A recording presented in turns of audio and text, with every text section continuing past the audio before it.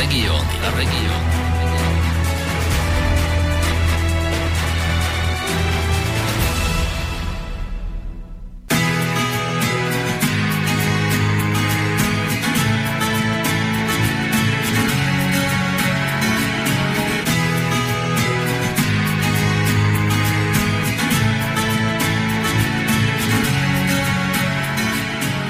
No, takže, čuduj sa svete, je tuším prvý štvrtok mesiaci to? Áno, prvý. A my vysielame každý druhý štvrtok. Čo sú to za zvláštne veci tu v tejto našej republike, v tomto našom vysielaní? Ale vieš, tie týždne nepasujú ako párne, nepárne a keď v podstate viacej dní v mesiaci a môže sa stať, že potom niekedy vysielame druhý štvrtok, ale teraz je prvý štvrtok v mesiaci. Takže nečuduj sa svete, ale my každý druhý štvrtok v mesiaci vysielame do Slobodného vysielača reláciu Regióny. Takže srdečný, ja neviem, ešte denne, ani podvečer ešte, ale tak 4 hodiny sú tak taký poobedňajší deň.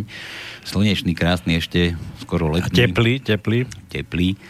A nefarebný teplý. Teplý, horúci, skoro horúci deň. Nedúhový. Zo štúdia Slobodného vysielača Banskej Bystrici, hlavného mesta, hlavného mesta Slovenskej republiky budúcej. No, ty si mi normálne vyťahol to z úst, lebo som chcel pozrieť Slovensko z budúceho hlavného mesta.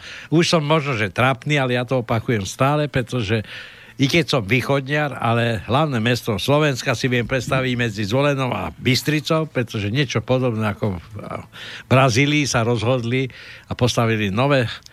V podstate Rio de Janeiro bolo také až predtechnizované, preľudnené a to sa týka teraz aj Bratislavy a preto by bolo už na čase, aby sa na Slovensku Slováci rozhodli, že nové mesto hlavné vybudujú medzi Zvolenou a Bystricou a toto, je tu aj letisko, takže v podstate je to v strede, srdce. Medzi Zvolenou a Bystricou, čo to zase táraš?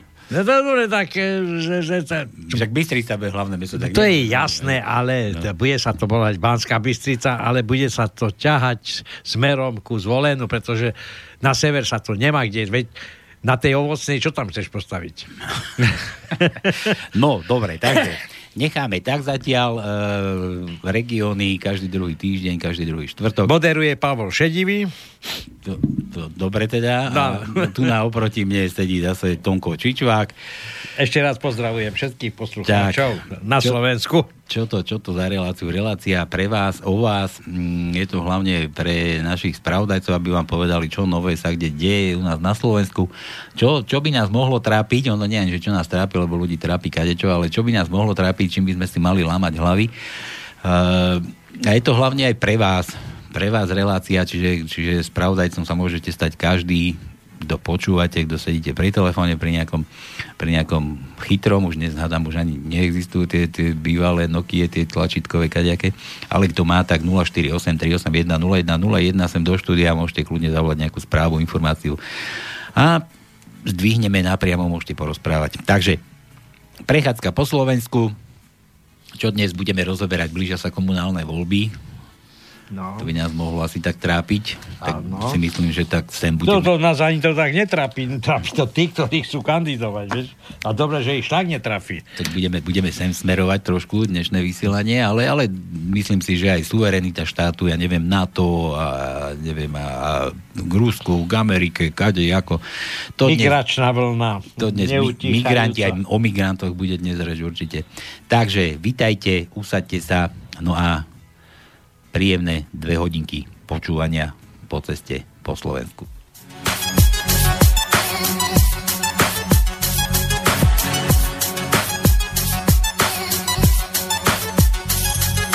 Boris Trope MDF Produkcia Easy. Cestujeme ako blázni. Cestujeme ako blázni hore dole týmto svetom ako včela medonosná lúko plnej kvetov. Poznávame nové kraje, kde hľadáme šťastie v takom štýle ako Gionové básne. Poznávame cesty, poznávame ľudí, naberáme skúsenosti cenné ako rudy. Naše kroky menia príchuť ako víno rokmi, naberajú taký zmysel jak baterka do tmy. Opúšťame svoje domy kvôli rôznym vplyvom, jedni kvôli besu vojny, iní svojou vinou. Milióny takých príčin, každá má príbeh, každá nesie svoju pravdu, zároveň výsmech. Emócie dobre či zlé sú na každom rohu. Keď sa ti už nedarí, hľadá cestu k Bohu. Nezabúdaj na to, z akého si miesta. Na zvyky a tradície paleta je pestrá. Šírou cestou putujeme stále. Na tej púti hľadáme nádej. Šírou cestou poznáme ľudí, dobránske povahy, zákerné nuly. Šírou cestou putujeme stále. Na tej púti hľadáme nádej. Šírou cestou poznáme seba. Odvaha, povaha, charakter, viera. Šírou cestou putujeme stále. Na tej púti hľadáme nádej. Šírou cestou poznáme ľudí, dobránske povahy, zákerné nuly. Šírou cestou putujeme stále. Na tej púti hľadáme nádej. Šírou cestou poznáme seba. Odvaha, povaha, charakter, viera. Un long voyage sans bagage, sans les accessoires de touristes. Un long périple, des rives crado, train d'atterrissage dangereux, Eldorado. Y a-t-il vraiment une terre où tu seras peinard? Faut se faire tout petit, sans fric, ventre vide, pas d'abus. Une nouvelle vie, bonne chance, c'est la merde aussi. Ici peut-être en moins pire. Traverser un continent sans papier, c'est se battre contre un empire. Arriver entier, c'est notre histoire. Le froid s'installe, de frontière en frontière, barrage, douane, gamberge, paperasse. Bref, un long voyage en un petit zèbre. Pour tous ceux qui voyagent pour une nouvelle ère. J'ai de la chance ici, le pays est pas en na úvod púšťame Mažo Morisa, Lukáša Želonku,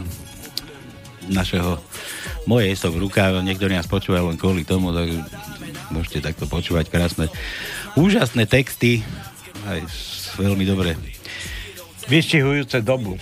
Veľmi dobre tak melodicky zahraté. Ale aj až mi niekedy chlpy stávajú, kade tade. No, začneme dnes. Minul sme úderku Dášku vynechali, lebo sa nám nezmestila, tak ideme do Bratislavy, ideme volať tvoju Dášenku. Áno, tak. Takže voláme Dášku. Poznáme seba, odvaha, povaha, charakter, viera. Venujem to všetkým mačkám, ktoré sú rozložené po svete, ktoré nemajú jedno miesto, ale všade sú doma. Venujem to všetkým tým, z východu na západ, zo severu na juh.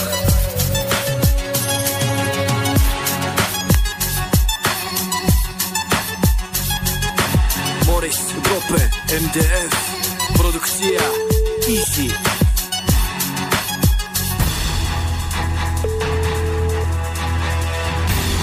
Regióny. Áno, počujeme sa, dobrý deň. Haló, voláme Bratislavu, voláme našu Dášenku, Tonkovú teda. Áno. Nie našeho Tona Dášku, ale našu Dášenku, Tonku. Dáša, vítaj. Vítaj. No dobre, tak už ste sa dohodli, teda koho som vlastne, ale som, no. Si naša, tak. Si naša. Nie moja. Žiadne súkromné tónové vlastníctvo. Nie. Tak. No dobre, takže ešte raz, pekný teplý úvod. To bol, takže pekný teplý deň prajem, nie dúhový, všetkým, aj vám, aj poslucháčom samozrejme. Ja som sa opravil, že horúci som potom povedal. Nie teplý, ale horúci. Áno, si sa opravil potom, hej. Lebo to tie prajdy, ktoré nám tu lietajú, tak to už preháňajú naozaj. Dáška, minule sme ťa trošku nezmestila si sa nám tu, tak dnes ideš ako prvá, tak spusti, čo nás tam trápi v tej Bratislave, čo to tam zase sa deje, kurník. No, kurník, je to, by som povedala, naozaj horúca téma, tak? Keď sme pri tom teplom a horúcom a nejednakom. Nedáš pokoj, čo?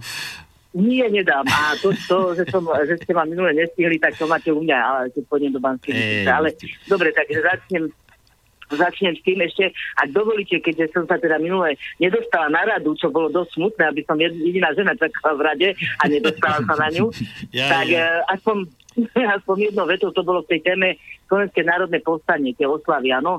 A tam sa jeden pán, myslím, že to bol pán z Prahy, jak sa vám pani Matejka pýtal, že niekto chodí, nejaký karavan alebo nejaký turné teda po Slovensku a rozpráva o tom, že jak nás Američania oslobodili a že oni sú vlastne naši spojenci a tak ďalej. Ale áno, to neviem, kto mu tam povedal, že to nie, že nevie o tom, ale pravda to je. Pravda to teda už bola, respektíve už skončili, ale je to pravda, že medzi 13. a 29. septembrom zaparkoval karavan. Augustom, prepáč, nie septembrom. Kde si už? 29. Augustom, áno, a 29. septembrom, čiže oni ešte budú pokračovať. Aha.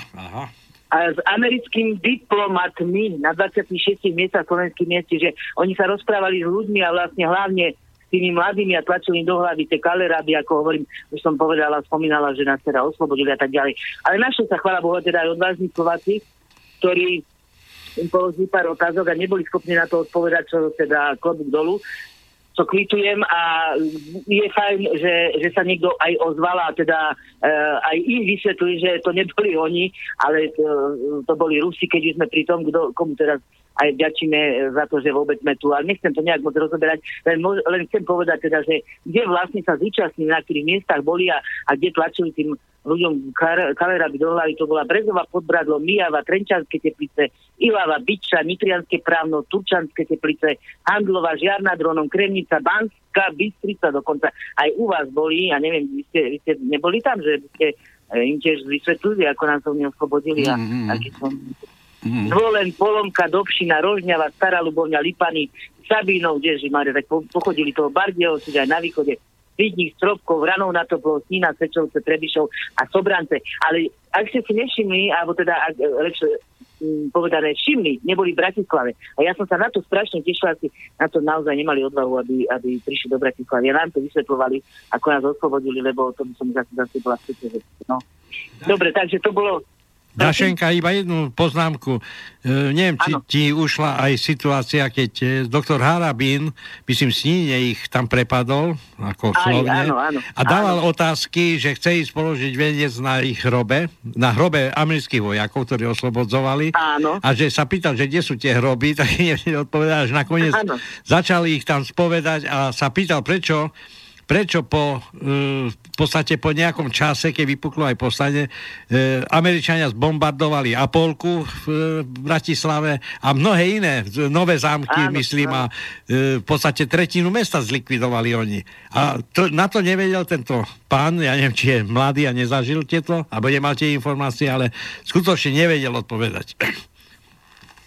Je to pravda, ja som videla to video, áno, aj pán Harabín im tam položil dobrú otázku, samozrejme, že nenašli, oni nevedeli odpovedať, lebo ani jeden rok Američania byli našli, ktorí ako oni hovorím ešte raz, ľuďom vysvetľovali, prezentovali, aké nás oni oslobodia a koľko tých vlastne amerických kvázi v úzovozovkách, no partizánov padlo, že až 12, no tak ako, čo mám na to povedať, ako, to už aj bez komentára. Ale aby sme sa pohli ďalej, aby mali potom priestor aj ostatní, tak nechcem zdržovať, to bolo len tej minulej téme, lebo toto bolo také, čo som zachytila, že nevedel, alebo nepodal mu nikto informáciu o tom, že naozaj bola to pravda. Aby ten pán Matejka vedel, že naozaj sa toto všetko odohrávalo a je to tak. No, bohužiaľ, to ideme ďalej, čo my všetko vlastne ešte dopustíme. Ďalšia vec, čo som hovorila, to naozaj doslova horúca téma je práve to, že vláda, úvodzovka zase vláda, ja hovorím, že my vládu nemáme, ale to už je jedno. V rámci cvičenia Slovenský štít sa zúčastní, teda schválila prítomnosť ozbrojených síl Spojených štátov amerických a Poľska a ja neviem koho ešte, Maďarska, tuším aj Česká, ja neviem čo všetko. Takže budú prebiehať u nás tieto cvičenia v Lešti a neviem ešte v ktorých miestach, nechcem to všetko čítať, lebo je toho veľa. A dokonca nás aj varuje nás vláda. Hej. Pozor na cestách, vojaci USA a Poľska pôjdu cez Slovensko. Od 2. do 9. septembra. Čiže sa tu premávajú krížom, krážom, ako keby to bola modná prehliadka, prezentujú nám tu ťažkú vojenskú techniku, ale neviem, či si ľudia vôbec uvedomujú, že toto už naozaj nie sú žarty, pretože to není prvýkrát a není to naozaj kvôli tomu, že prichádzajú s nejakou, ja neviem, čo som povedal, mierovou výzvou, no to už ani neviem, či si vôbec také niečo môžem dovoliť povedať, lebo to od mieru má veľmi ďaleko, ale či si ľudia uvedomujú, že toto premiestňovanie už vrcholí s tým, že naozaj niečo visí vo vzduchu, niečo veľké, niečo globálne a my sme toho súčasťou, pretože nás si zabudli na to, jak zase vláda Mikuláša Durindu, alebo Durindu, teda respektíve tak lepšie povedané, povolil prelet cez naše vzdušný prelet vzdušný priestor, prelet na humanitárne bombardovanie Jugoslávie. Pamätáme sa na to, veď my máme vlastne krv na rukách týchto nevinných ľudí a my pokračujeme. My sme sa nepoučili, my toto predsa nemôžeme jednoducho dovoliť. Neexistuje, že toto dovolili, lebo počkajte, tuto vám aspoň poviem, že na ktorej trase Rožňava, Zemianske Kostolany, Sereď, Michalovce, Nitra, Nemecká, Martin, Centrum výcviku Lešť, ako aj železničné presne zahraničné ozbrojený síl na trase Levice, Sása a Priešovce. No tak neviem, či odaj by nie najvyšší čas, aby sa ľudia spojili a ja neviem, urobili možno nejakú živú reťaz, alebo nejak inou formou to proste prekazili, lebo pokiaľ budeme ticho a toto dovolíme, tak už neviem. Ono aj keby akože ešte nič nehrozilo, že nevisí vo vzduchu, aj keď možno už máš tak pravdu, pretože tam furt tej ťahanice s Rusmi a kadečo. Ale aj po príchode Trumpa to možno trošku primrzlo, ale keby tam zostal ten počerný chalan, alebo nebodaj tam tá nástupkyňa Monikina, tak si myslím, že by možno k niečomu už akože by sa niečo vyvarilo, ale možno, že ono, toto premávanie sa po našich cestách mi to prípada ako je prezentácia síly, vieš, že síly, pozrite, síly mocných, že niečo si skúste, čo ja mám proti vám, pozrite sa, čo ja vám postavím. Takže... Pálko, určite máš pravdu, je to demonstrácia síly, ale na toto oni nemajú absolútne mandát, pretože ho nedostali ho od občanov, my sme toto nedovolili, nikto sa nás nepýtal. A pozor, tuto by som bola opatrná naozaj, že nie, že podceňovať, nehovorím, že to podceňuješ, ale práve opačne by som vyzdvihla a sa upriamila na to, že oni to nazvali slovenský štít. Tak ja osobne hovorím tento slovenský štít vďaka styčnému tímu NATO, ktoré máme už vo Vajnoroch a tým sme v Hľadačiku, sa môže ľahko zmeniť na slovenský terč. A toto už žiadci nie sú. Rozumieš, čo som chcela tým povedať? Áno, jasné.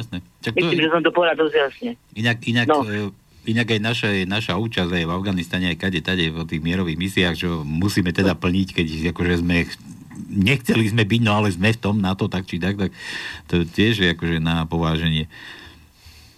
No dobre, Pálko, tak mi potom povedz, ale ako je možné, že vôbec sme tu na to, keď to referendum, čo je vlastne ten vrchol všetkého a vyjadrenie sa vo vole ľudu, pretože občan je ten nositeľ moci a dokonca aj vykonávateľ moci, len my si to ešte stále neuvedomíme a asi nechápeme. Tak mi povedz, ako je možné, že vôbec to na to sme, keď to referendum bolo neplatné. No, ako je toto vôbec možné? Ono to nič neexistuje už na Slovensku z vôle ľudu, že len z vôle pár jedincov. No. To vidíš aj pri voľbách, keď sa ide k voľbám, tak tá účasť a takáto účasť nám zvolí celých týchto ksichty, čo nám tam vládnu. Takže aj nami samými, však už sme tu koľkokrát rozoberali, že dokedy budeme takto na to čúšať. Dokedy? Tak dokedy. A tu ešte by som povedala, vám poviem na rýchlo, takto štátny tajomník ministerstva obrany Slovenskej republiky Robert Ondrejčák uviedol na Facebooku, že osobne presadzoval, aby boli do Pobaltia v rámci misie NATO vyslaní slovenskí vojaci. A oni to považujú za, ako by som to povedala, za také... Že sme tým, že sme akože na to, čo tam nemáme ani čo robiť, za takú súdržnosť, alebo neviem, tými, čo nás chránia. Pred kým nás oni chránia? Koho chránia vlastne? Lebo ja v tom mám naozaj zmetok, ja tomu nerozumiem a myslím, že veľa ľudí. Tak kto to vysvetlí tým ľuďom, že vlastne čo sa tu deje a čo sa tu... Je to solidarita, tak presne sa vyjadril. Účasť Slovenska na misii NATO v Pobaltí je solidaritou so spojencami, ktorí nás bránia. No vysvetlí mi to niekto, prosím vás. Ja ti to vysvetlím. Kapitalisti sa boja, takže v podstate celé tie vojenské, by som povedal, také hrádky svetové, to je vlastne ochrana kapitálu a kapitalistu. Ver tomu. Ľudia nie sú dôležití. U nich absolútne nie sú dôležití. To je len jedna masa, ktorá na nich robí a prináša im v podstate peniaze do štátnej kasy, aby mali čo rozdeľovať. Presne tak, dobre si mi nahral, Tonko, ďakujem. Ono pravda je to, že toto je to dôležité, toto je to, aby si ľudia uvedomili, že pokiaľ ale my im toto dovolíme, tak to dopadne veľmi. Ľudia nie sú dôležití. My vôbec nie sme dôležití ani vo voľbách, pretože je to fraška. Oni už dávno sú dosadení tí pajaci, ktorí majú ďalej pokračovať. ľudia, ktorí myslia, že niečo riadia, ale vôbec to tak není tými voľbami. Takže tu už nepomôže absolútne ani cestina voda, len to fakt vyjadriť von oknom. Bohužiaľ, neviem už ako inak by som sa ešte vyjadrila. A zvlášť, keď sa jedná o takúto vec. Veď si zoberme teraz len, viete, ono si to treba aj pospájať. V tom globálnom kontexte. Pozrime sa v Nemecku, čo sa deje. Pozrime sa v Sýrii, zase tam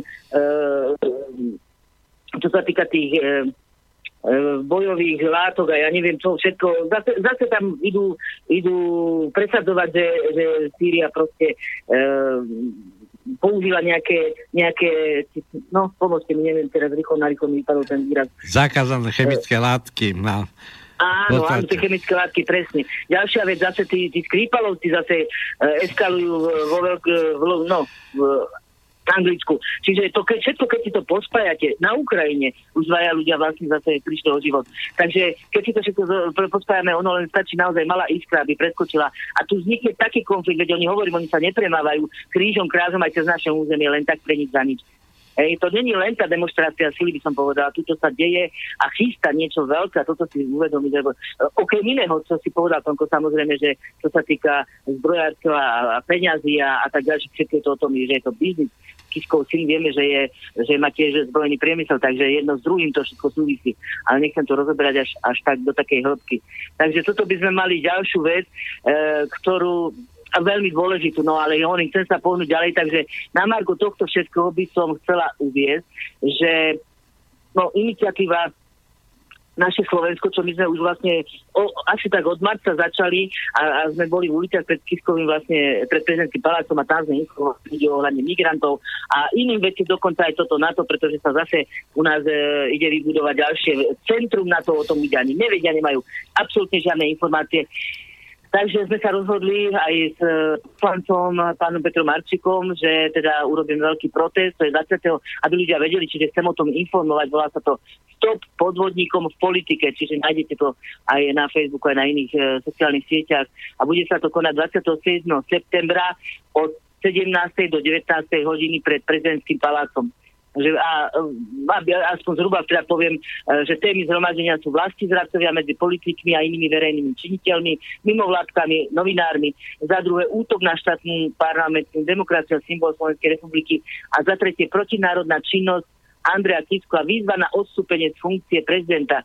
No neviem, tuto by som osobne za seba povedala, už žiadne výzvy, žiadne petície, chytiť za ten biely golier a vyhodiť von, tu už nepomôže nič iné. Nič. No tak, vy sa tomu smejete, ale bohužiaľ je to tak. Ja len, že už zase spomíname defenestráciu, vieš, ako v pohode. Ja som tiež zastancom toho, ako bez samostatne to nepôjde. Nikto sa tu nezobere, nepôjde preč tam od toho Valova.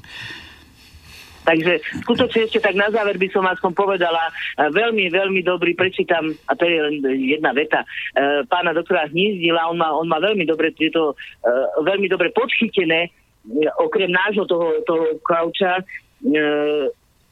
tak môžem to povedať, sme ako pasažieri, a toto je veľmi dôležité, sme ako pasažieri lietadla, ktorému dochádza benzín. V pilotnej kabine je banda psychopatov opitých mocov, ktorí už nekontrolujú ani sami seba. A my v tom lietadle sedíme a čakáme, ako to dopadne. No, je to tak? Áno. Bohužiaľ je a všetci si musíme dať odpoveď, ako to dopadne. Ja si myslím, Dášenka, že v podstate to neustále hľadanie nejakej lepšej alebo spravodlivejšej spoločnosti na svete, stále to sa zvrhne na urvanie moci jednotlivcami. Nikdy boli pokusy, ale vždy to dopadlo iba tak, že títo ľudia, ktorí sa dostali k moci, zistili, aká to moc im chutí. Vieš, aj Bďačko napísal knihu Ako chutí moc. A tá situácia je neustále rovnaká. Hociko tam dostaneš ku Valovu, on si začne tam sa džabať v tom bahne a bude sa tváriť, že je najšťastnejší človek na svete, pritom ale zabúda na tých, ktorí mu to vlastne umožnili. A ja som ešte moc neokoštoval, človeče. Veľmi dobre si to povedal, Tomko, ale to, veľmi som to povedala, viete, voľby sú fraška. 30 rokov sa snažíme robiť stále to, dokiaľ to isté a očakávať iný výsledok, veď to je chore. To je skutočne to je naša chyba. Naša chyba, že takto ďalej postupujeme a neuvedomujeme si, že je to na nás všetko podvod od 89. Samozrejme ešte ďalej, to už nebudem rozoberať, lebo to by sme boli minimálne do rána, ale od toho 89. všetko to bol podvod. Je to samozrejme ešte tomu naviac neplatné. Vidíme, jak prebiehali referenda, teraz som to predtým spomínala to NATO a samozrejme aj do Európskej únie a tak ďalej, všetko podvod. A my to akceptujeme, ako môžeme na nepráve postaviť právu. Veď už aj tie voľby, samozrejme, logicky o to sa odvíja, že sú neplatné. Nie sme v Európskej únii, nie sme v NATO. Tak čo my vlastne ešte chceme riešiť? A ako to chceme riešiť, pokiaľ ich nevyjadreme všetkým von oknom? Tak, jak si povedal, Tonko, pokiaľ to nevyčistíme do jedného, od toho 89. bohužiaľ, nezmení sa tu nič. A môže si myslieť, kto chce, čo chce, môže sa tu rozprávať aj a rozvíjať na kolom, až jednoducho nič iné okrem toho nepomôže. Jak som bola oprášiť tú defenestráciu teraz naozaj tie naše hodnoty a tradície, bolo by skutočne dobre, lebo inak sa nepohneme dnes a toto tu neriešime tú príčinu. A pokiaľ nevyriešime príčinu, budeme tápať v následkoch. No, to myslím hovoriť za všetko. No, Dášenka, ja si myslím, že ľudia, voliči robia veľkú chybu. V podstate politici im vytvoria taký priestor, že vlastne nie koho voliť a preto tá väčšina nejde voliť. A vieš, kto, a každý sa čuduje, prečo Smer stále má okolo 20, 21, 22, 23%. Kto vlastne ho ešte volí? A ja ti poviem, kto. To sú vlastne tí nominanti, ktorých Smer dosadil do všetkých štátnych orgánov, organizácií, počnúc od Ústavu zdravotníctva a tak ďalej. Nebudem rozširovať tieto veci. A títo ľudia, ktorí sú v mnohých prípadoch neschopní, lebo nadávajú podriadení, čo máme za somára, nechcem byť drzý a sprostý, šéfov, ktorí boli vždy nominanti dosadení príslušnou stranu, ktorá vyhrá voľby. A v tomto prípade je to Smer. A teraz si predstav, prídu nové voľby a tento človek vie, že keď padne vláda, táto vlastne smerácka, tak aj on príde o robotu, lebo bude vymenený ako neschopný. Tak príde domov a vlastne celú rodinu, všetko okolie, povedzte, voľte Smer, pretože keď nevyhrá, padnem aj ja a nebudete mať ani čo žrať.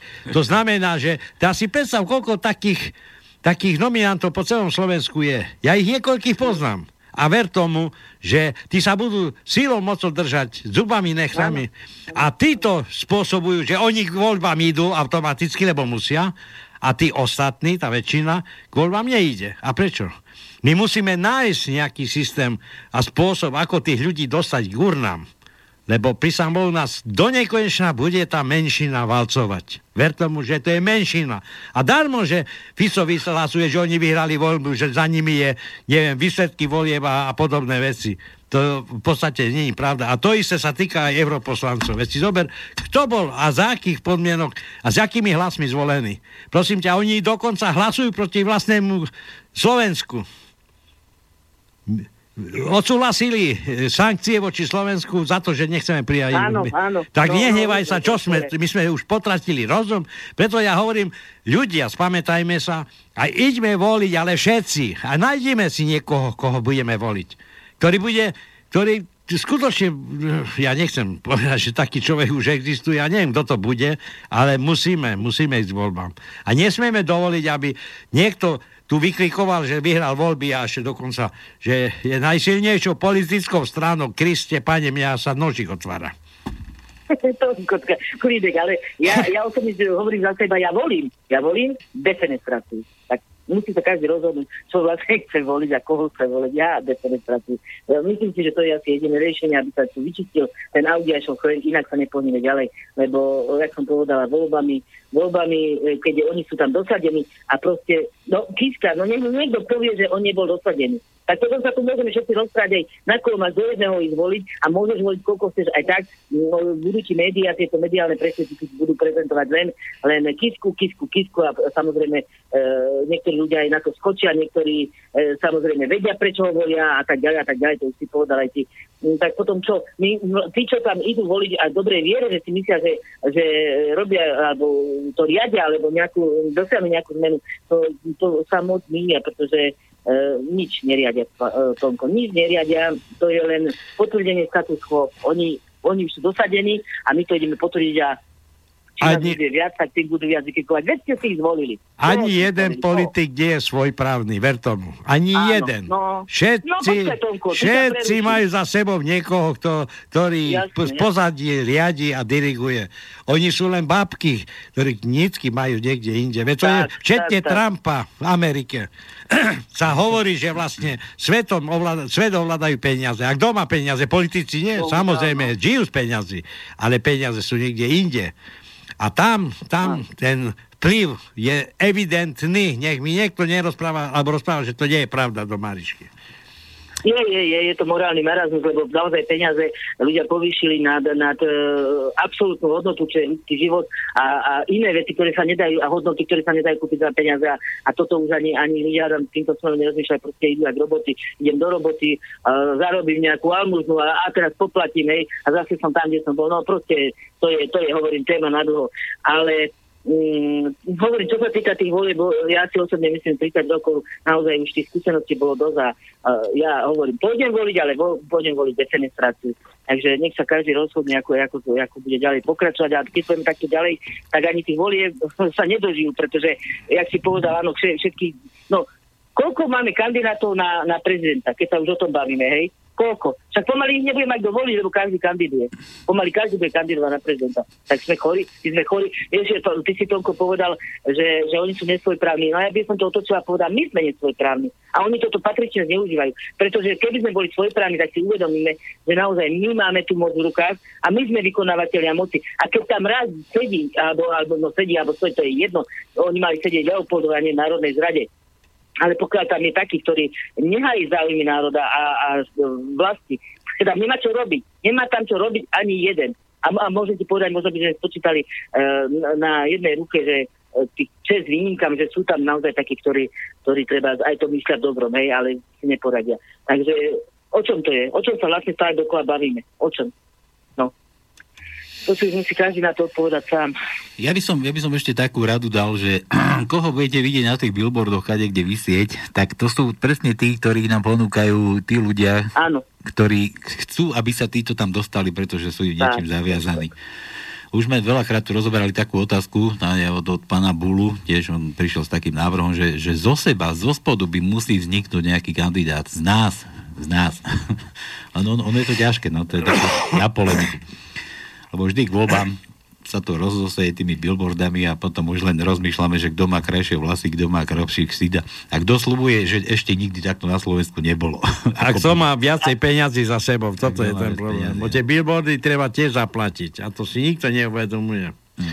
Veľmi dobre si to, Pálko, prepáč, že preruším, Tonko, ak si chcel niečo povedať, tak si povedať, lebo skutočne stále nám vlastne dávajú podnos alebo nám predkladajú voliť menšie zlo. A toto je tá tragédia najväčšia, pretože už sú na billboardoch, už sú cez médiá pretlačení a tak ďalej a my potom len volíme medzi väčším a menším zlom. To je chore. Ako teraz na Ukrajine, tam sa už volí medzi zlom a medzi ešte horším zlom. Medzi tým horším a najhorším, alebo zlým a najhorším. Čiže to už je totálna katastrofa. A takto to dopadne aj u nás a nemôžeme čakať nič lepšie, pokiaľ budeme takto ďalej pokračovať.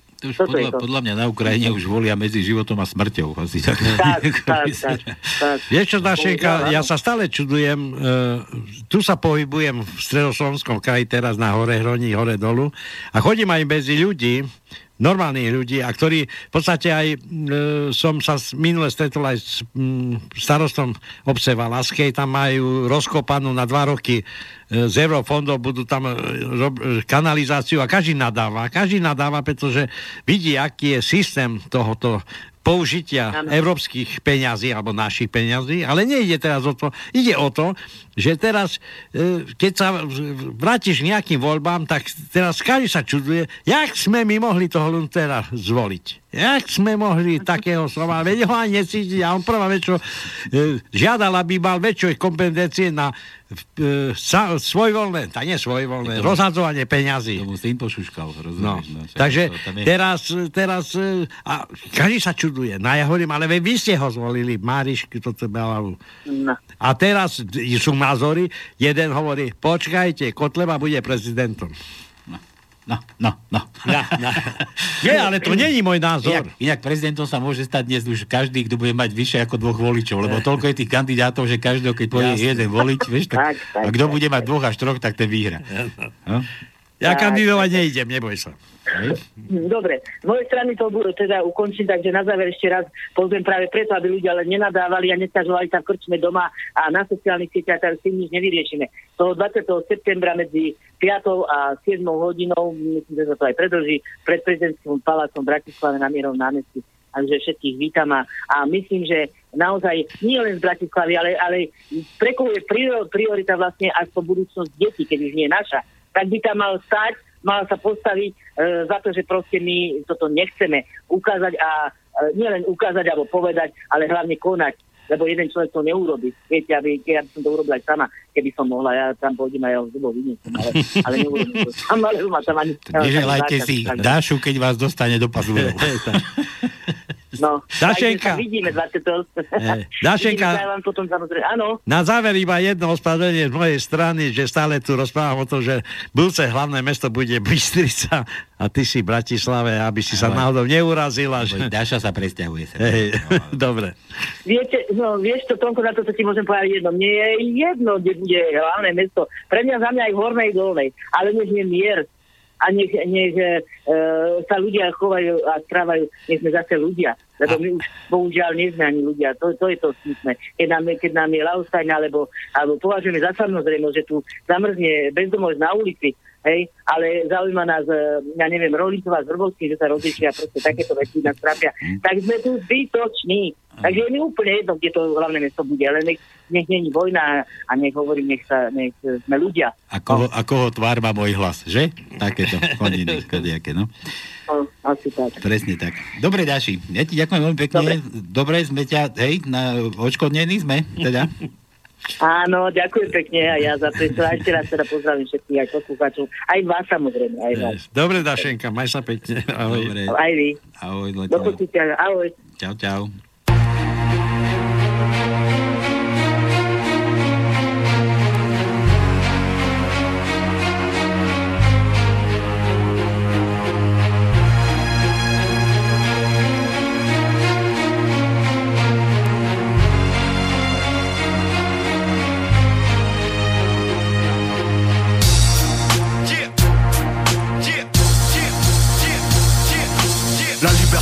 La seule qu'on a c'est celle de penser et celle de mettre fin à un quotidien bien trop pesant. On aura tout le temps de se reposer dans le néant. Je crois pas que ce soit merveilleux, ni même que ce soit dément. Tous égaux entre 4 planches, pas de discrimination. La faucheuse et réglo ne revient pas sur ses décisions. Elle ne t'oubliera pas, tu peux compter sur elle. Pas comme ceux qui t'appellent frère, n'ayant rien de fraternel. Prestaň sa báť, konečne sa prebuď.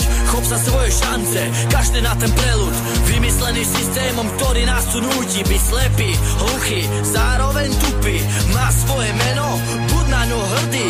Opovrni číslom, čo dávajú ti smrti. Nepočúvaj slova, ktoré otravili jedom. Viem komu veriť, odpovede krédo. Verím, že raz povstane národ. Verím, ja verím. Verím, že nás nebude málo. Verím, ja verím.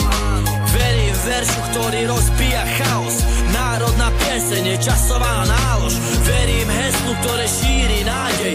Liberté, égalité, fraternité, amen. La liberté, la seule qu'on a c'est celle de penser et celle de mettre fin à un quotidien bien trop pesant. On aura tout le temps de se reposer dans le néant. Je crois pas que ce soit merveilleux, ni même que ce soit dément. Tous égaux entre 4 planches, pas de discrimination. La faucheuse et réglo ne revient pas sur ses décisions. Elle ne t'oubliera pas, tu peux compter sur elle. Pas comme ceux qui t'appellent frère, n'ayant rien de fraternel. Stanąć chciałbym sam, będąc oddalony z tłumu. Odpocząć na chwilę i uniknąć tego szumu. Głosy dochodzą, rejestrować nie przestaje. Czy to jest prawdziwe?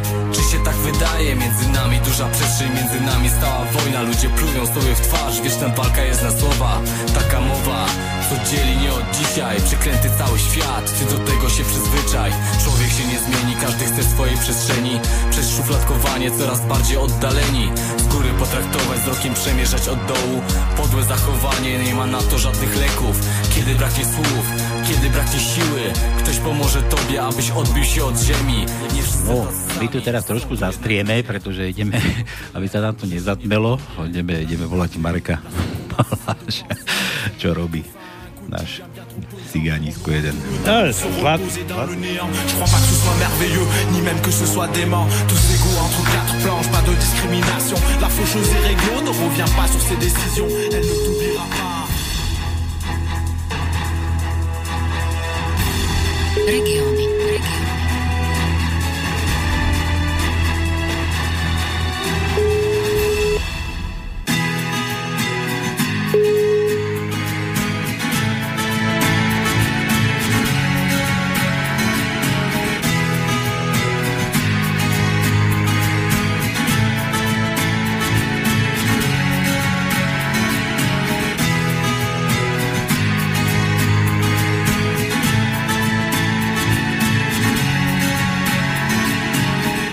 Pozri ho, zase nás ocigánil. Cigánisko jeden.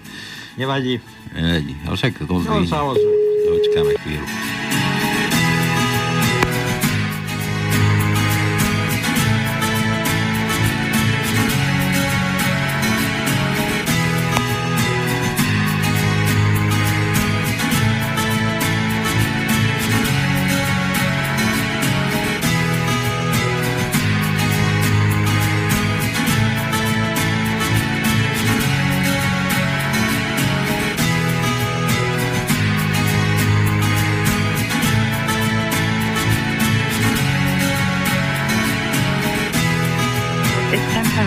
Unavailable.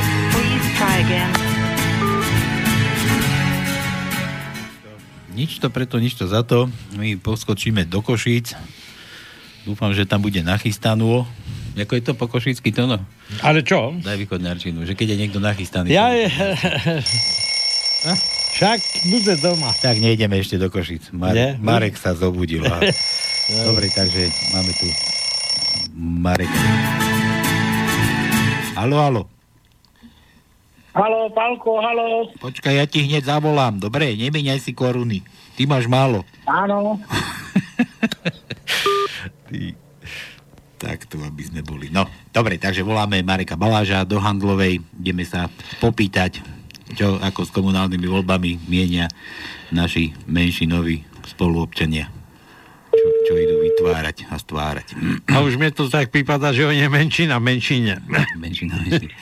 Haló. Haló, Počujeme sa? áno, Pálko, počujem. Marek, servus, ideme za tebou pozrieť. Už sme mysleli, že si nás ocigánil zase, že sa nechce s nami rozprávať. Nie, dnes som otvoril púzdro a vytiahol telefón, už si bol preč. No, aké výhovorky to zase máš.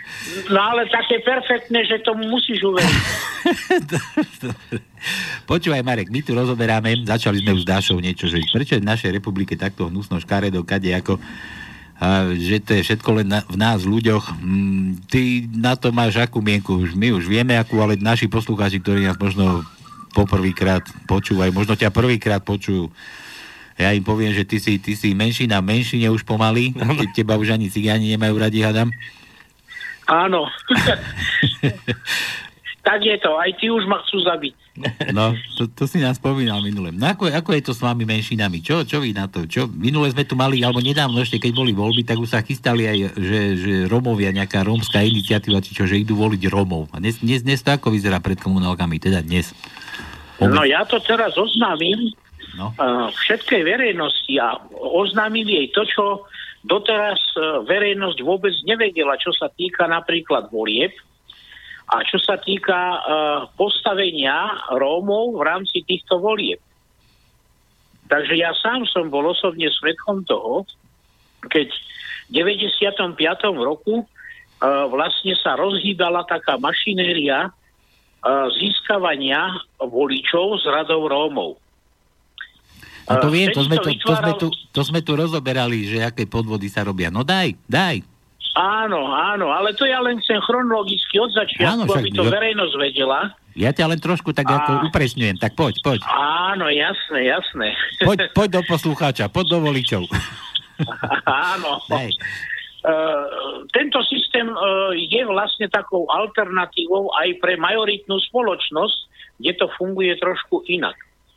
Ale ten rómsky volič a rómske politické strany, ktoré tu vznikali, boli cielené, neboli iniciované pôvodne samotnými Rómami a rómskymi lídrami, ale naopak majoritnými politickými predstaviteľmi, ktorí potrebovali tú rómsku voličskú základňu cez politické strany, aby odovzdávala hlasy tým majoritným po našom gáčovským politickým stranám a politikom, hej, čiže kandidátom a tak ďalej.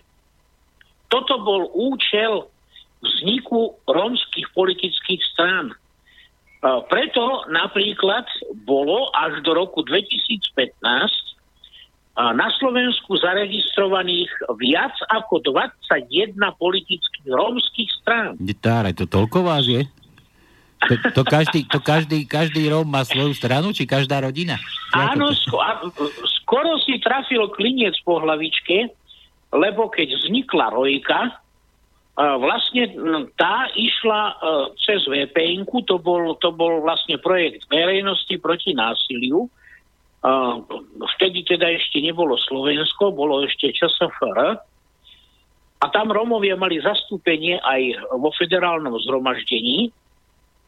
Tak na základe tohoto, keď sa začala rozdeľovať Československá, vtedy Federatívna republika, tak si zmysleli tí vládni činitelia, ktorí rozdeľovali tento štát, že budú potrebovať vytvoriť politickú základňu voličov, tak, aby proste mohli oni v tých voľbách uspieť. Lebo ešte tu nebola vytvorená tá skupina oligarchov miestna, ešte sa vtedy všetko nerozkradlo, ešte to bolo len pripravované na rozkrádanie, ale už tých voličov bolo treba ovplyvňovať.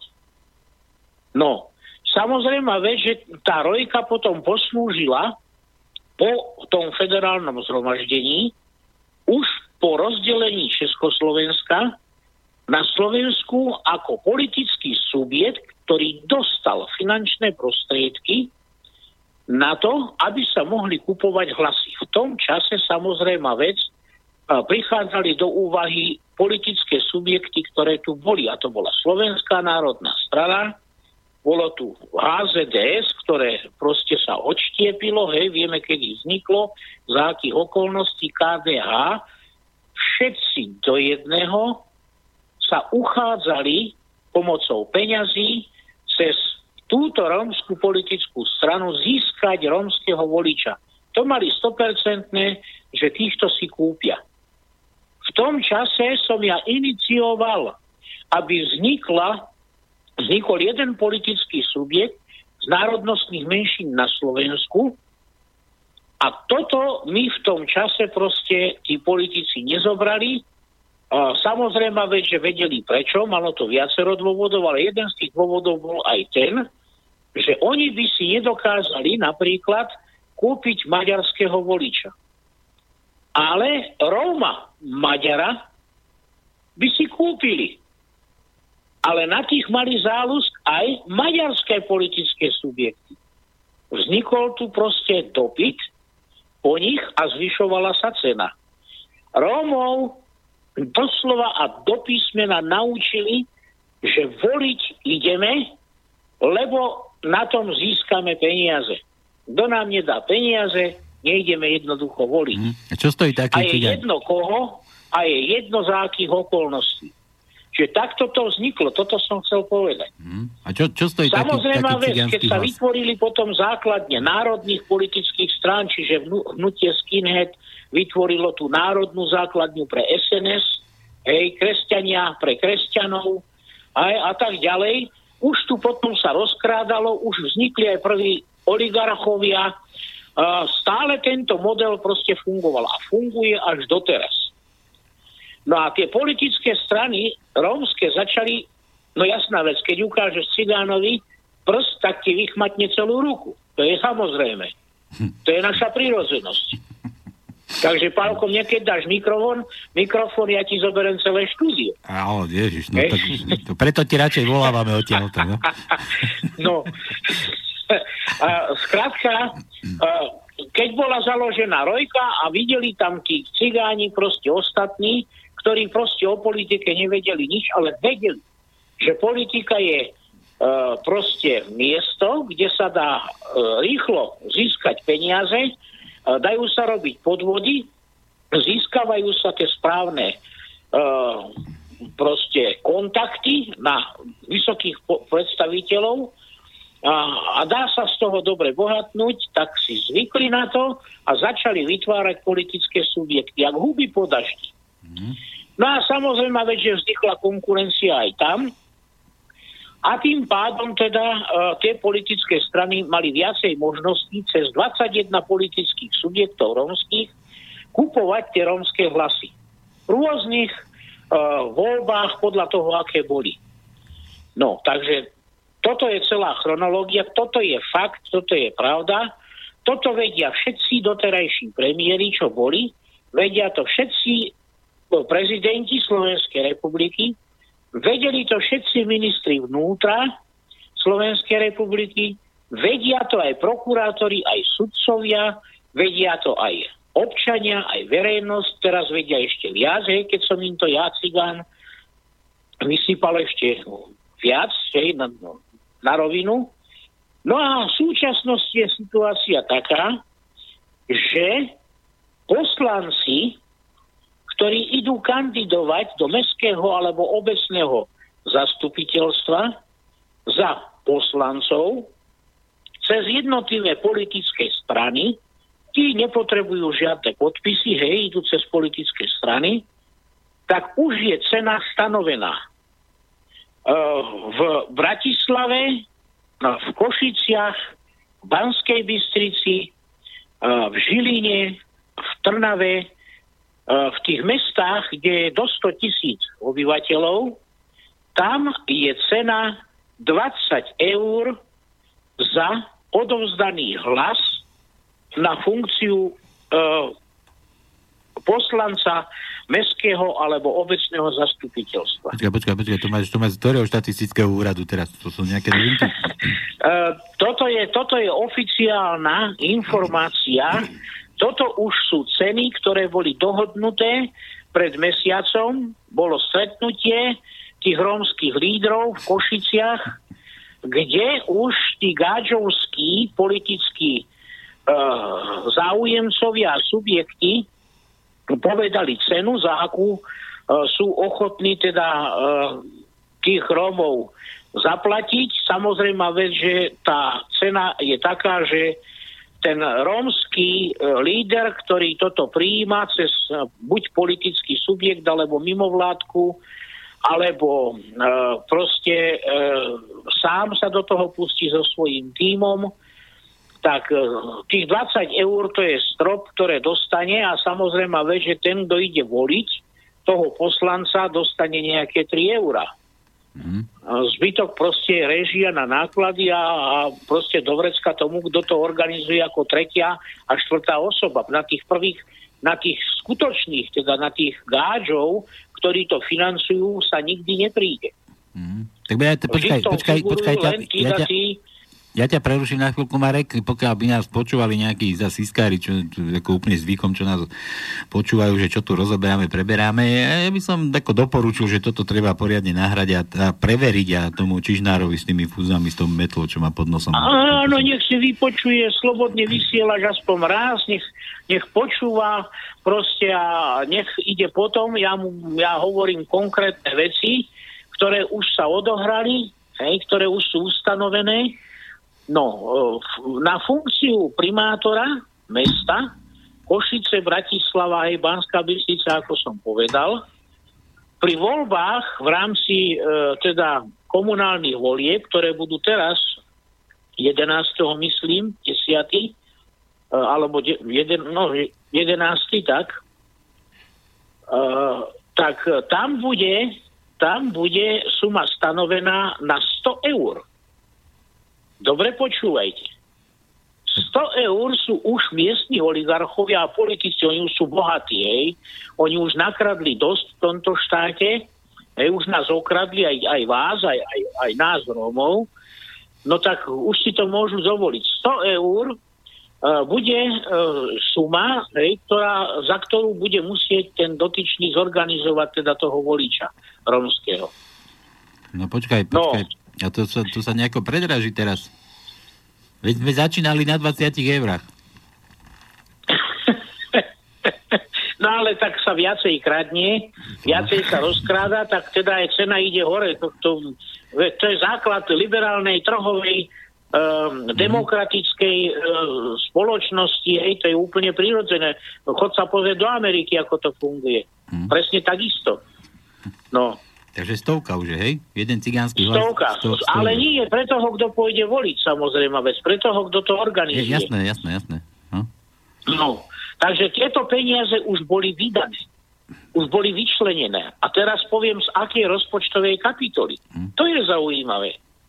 Čiže nie len, že cigánov okradnú, aj teba okradnú, tak oni ešte aj z tých peňazí, ktoré sú určené na riešenie problémov Rómov, čiže toto je rozpočtová kapitola, čiže dotácie eurofondy a projekty, ktoré sú naprojektované, komunitné centra a rôzne iné projekty, najlepšie by o tých projektoch vedel povedať sám Ravas, lebo tie projekty proste sú na toto postavené, nikdy nie na to, aby riešili teda skutočne ten Ravas, myslíš toho splnomocnenca pre rómsku otázku? Áno, samozrejme. Z mostu HDI, áno.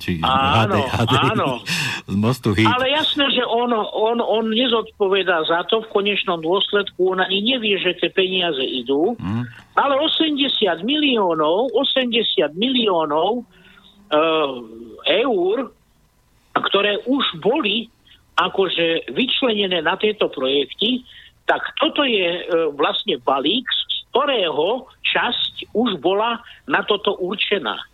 Čiže to znamená, poviem natvrdo, aj Most Hit, aj SNS a takisto aj Smer, sociálna demokracia, ktorí majú v rukách tento balík prostriedkov, ktorí rozhodujú o tomto, už vedia, že z týchto peňazí sa budú kupovať hlasy v rámci komunálnych volieb rómskeho voliča.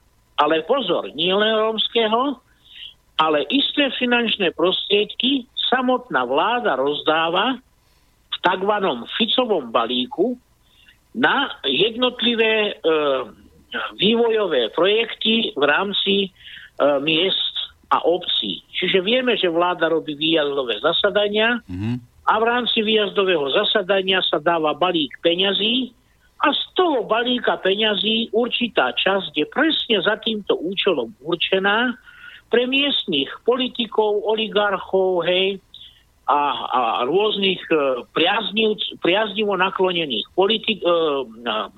podnikateľov a tí zase svojím spôsobom z tohoto financujú ďalšieho voliča, teda toho majoritného. To sú tzv. Klobásy, pivečka, mítingy, a tvária sa, že to financujú zo svojho vlastného rozpočtu politických strán. Vôbec to není pravda. Stadiaľ ide len minimum prostriedkov, ale skutočné prostriedky idú z týchto zdrojov. Toto samozrejme, že všetci vedia, čo cigán hovorí, tí, ktorých sa to dotýka. Opozičné politické subjekty nie sú vedľa.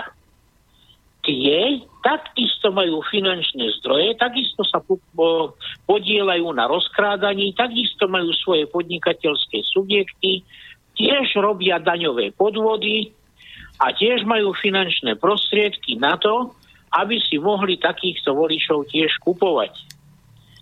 Takže toto sú skutočne aj teda tie komunálne voľby naozaj vysoko demokratické, naozaj veľmi čisté, spravodlivé a poctivé.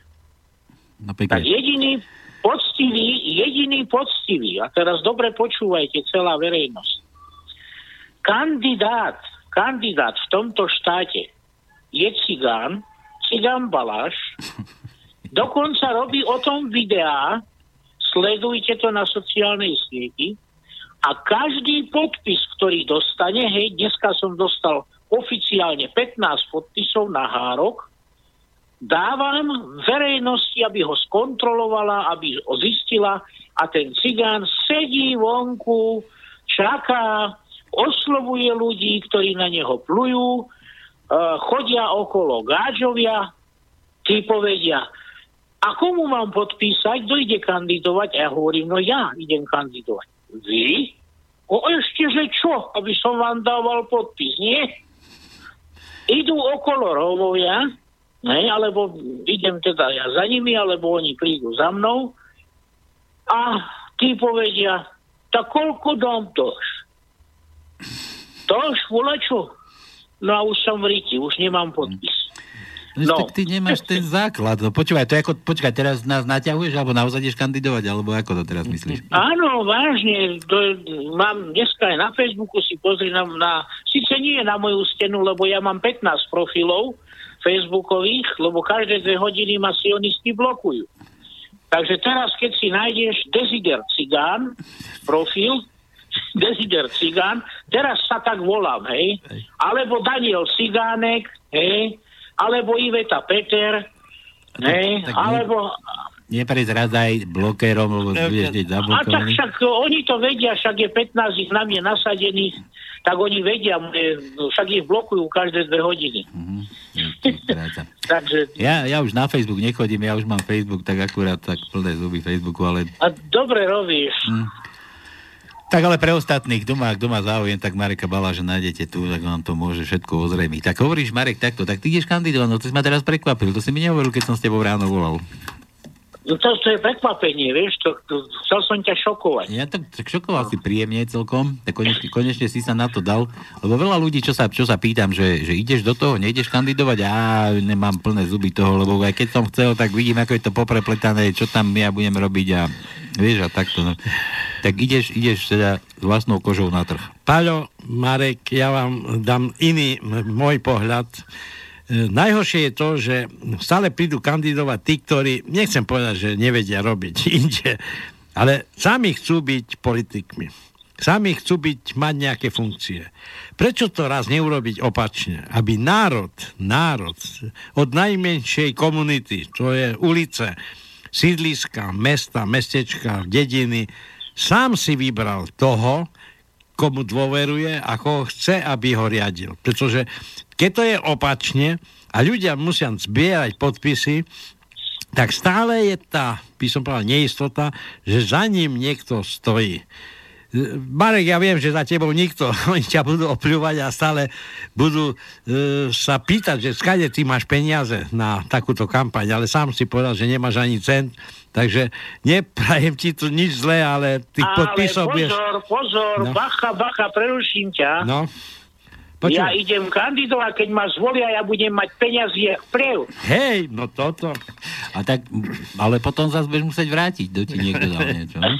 Tak to chodí. Dobre, Marek, ale si mi neodpovedal na moju otázku. Nájsť ten systém, aby sme, ako občania, nie ja, ale všetci tí, ktorí vlastne záleží na osude toho mestečka, tej ulice, toho mesta, dediny, Slovenska, aby sme si my vybrali. Nie, aby nám niekto tu chcel niečo... Ale jasné. Píliť pod nosom a máme sa rozhodovať medzi ľuďmi, ktorí aj nevieme, čo sú to zač. A dopadneme tak, ako pri voľbe prezidenta, že sme mysleli, že to je človek, ktorý nie, že je čestný, ale konečne príde, nahradí nejakých tých, ktorí tu nám nucovali. A čo sme dosiahli? Sme zvolili niekoho, ktorý bol ešte horší, ako tí predošli. Áno, voľby sú ten najväčší podvod na svete, aký kedy ľudstvu predstavili. A preto ja hovorím, že treba okamžite zriadiť priamu demokraciu s tým, že sa bude robiť výberové konanie v rámci regiónu, aj v rámci kraja, aj v rámci štátu. A v rámci výberového konania si občania navrhnú svojich kandidátov, presne ako hovoríš, žiadne médiá, v dedinách aj mestách sa ľudia navzájom poznajú, špeciálne ustanovené komisie, ktoré budú hodnotiť kandidátov a potom títo kandidáti potrební prejdú voľbami, ktoré budú povinné. Žiadne také, že dobrovoľne ideš voliť, to je blbosť.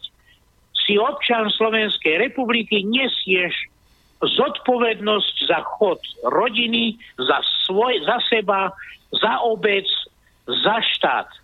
Povinne pôjdeš voliť. Nepôjdeš voliť, ideš do base. Takto tvrdo, jednoducho porušil si občiansky zákon, nie si plnohodnotným a pravoplatným občanom, lebo si nesplnil svoju základnú občiansku povinnosť. Hotovo, bodka, dohovoril cigán. Dobre, tak sa s tebou rozlúčime teda. Nie, Marek, my ti samozrejme držíme palce.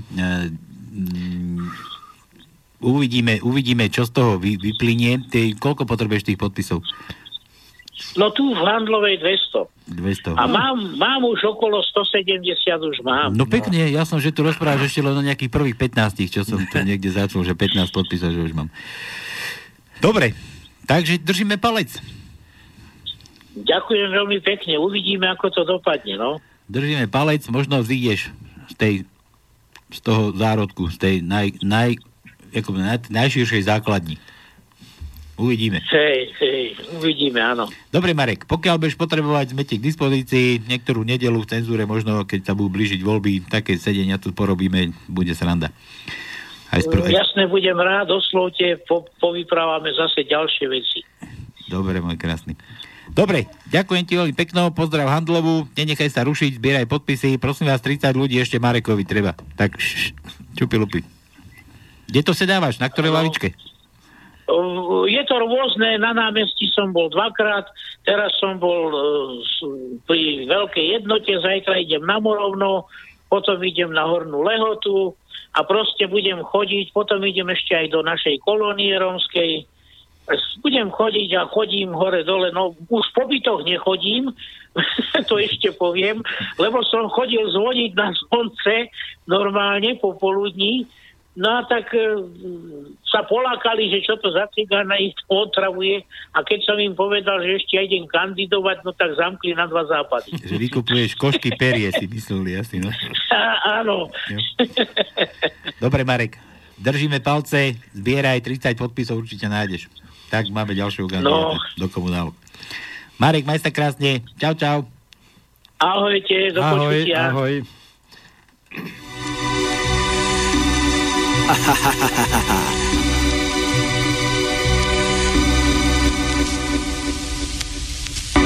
2013. Čierna zem, rodná zem, zem rodná moja.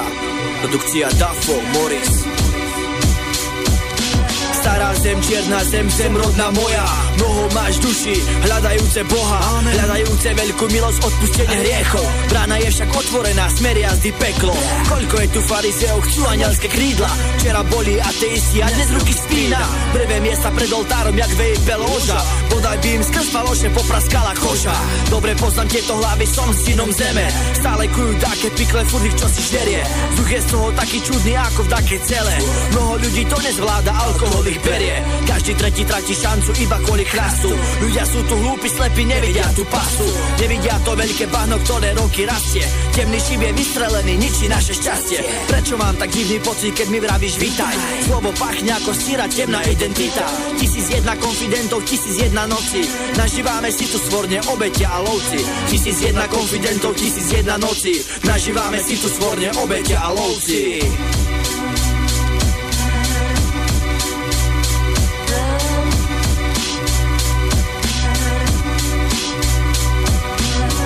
Ľudia, prečo ste tak hlúpi? Ľudia, na lásku skúpi. Spínate ruky k satanovej modle. Svetejší býval aj Charles Bodler. Ľudia, prečo ste tak hlúpi? Ľudia, na lásku skúpi. Spínate ruky k satanovej modle. Svetejší býval aj Charles Bodler. Bodaj by vám skrz faloše popraskala koža.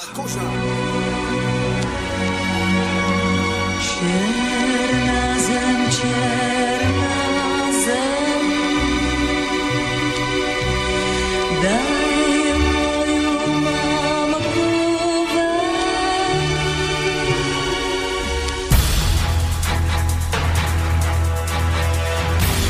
Regióny.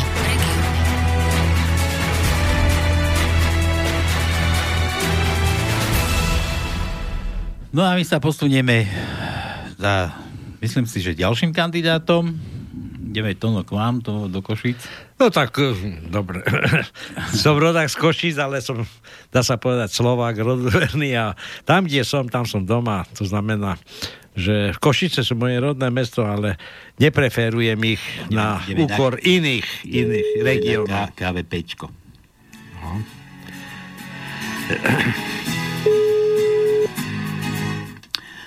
Aha, ako rýchlo. Haló. Haló. Tak si vidíš? Aký dôležitý. No vítaj, Juraj. Ďakujem veľmi pekne, pozdravujem poslucháčov Slobodného vysielača z Košíc. Voláme Ďurimu Mihaľovi z Košíc. Nádejde mu to. Počkaj, ja som si tu nachystal niečo na teba, Juraj. Čo, fú. Počkaj, ty už si tam raz sedel v tom parlamente. V tom divadle, a kde v parlamente nebol.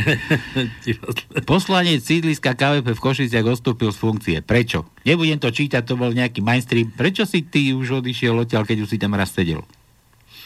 Ja som čakal nejaké podpasovky. Nie, my nie sme takí podpasoví, nie.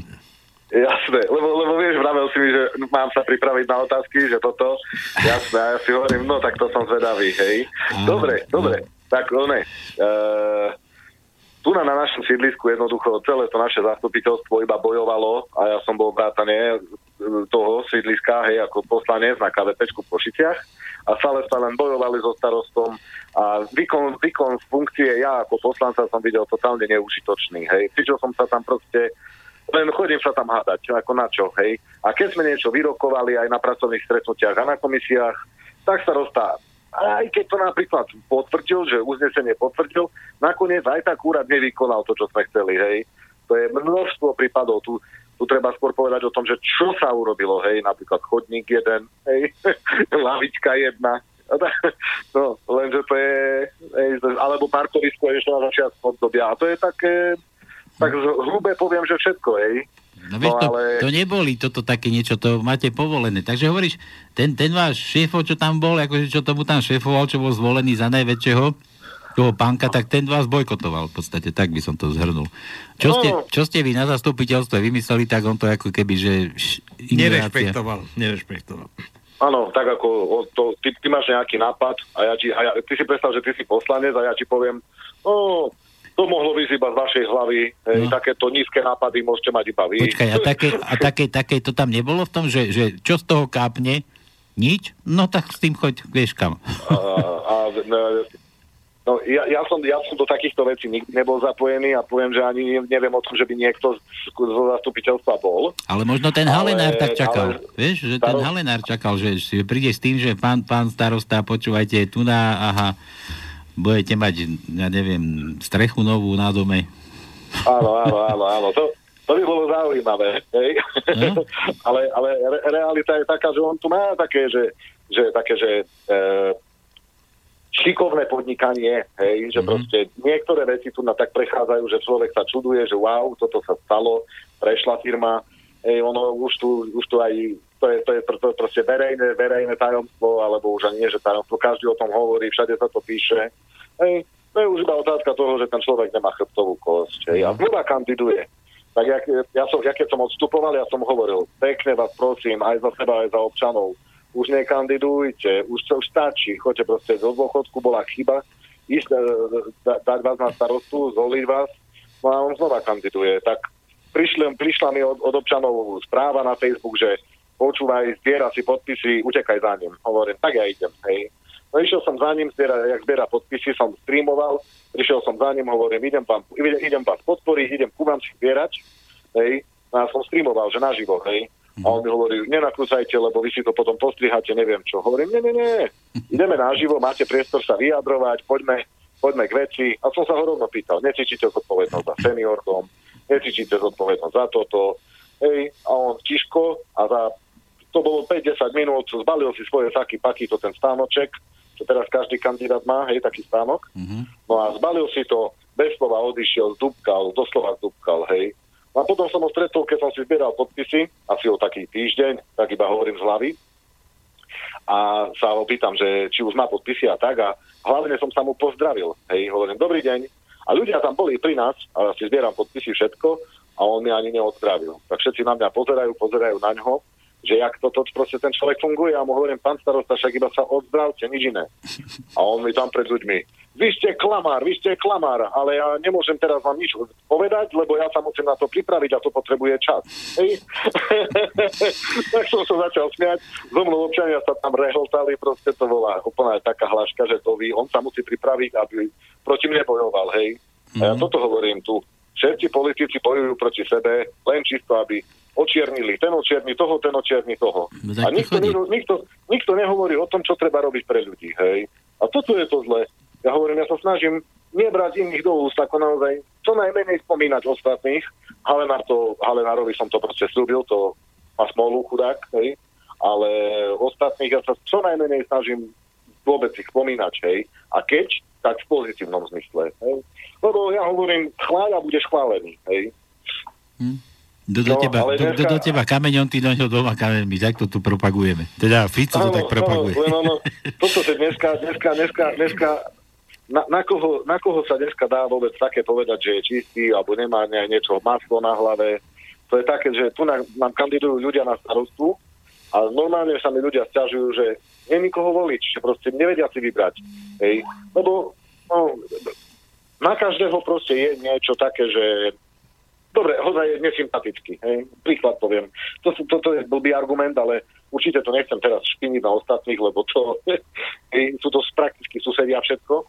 A teraz práve pred hodinkou, pred slobodným vysielačom som dostal ponuku od jednej politickej strany telefonicky, že či by som chcel, že môžem dostať podporu, že dajú za mňa pečiatku a môžem za nich kandidovať.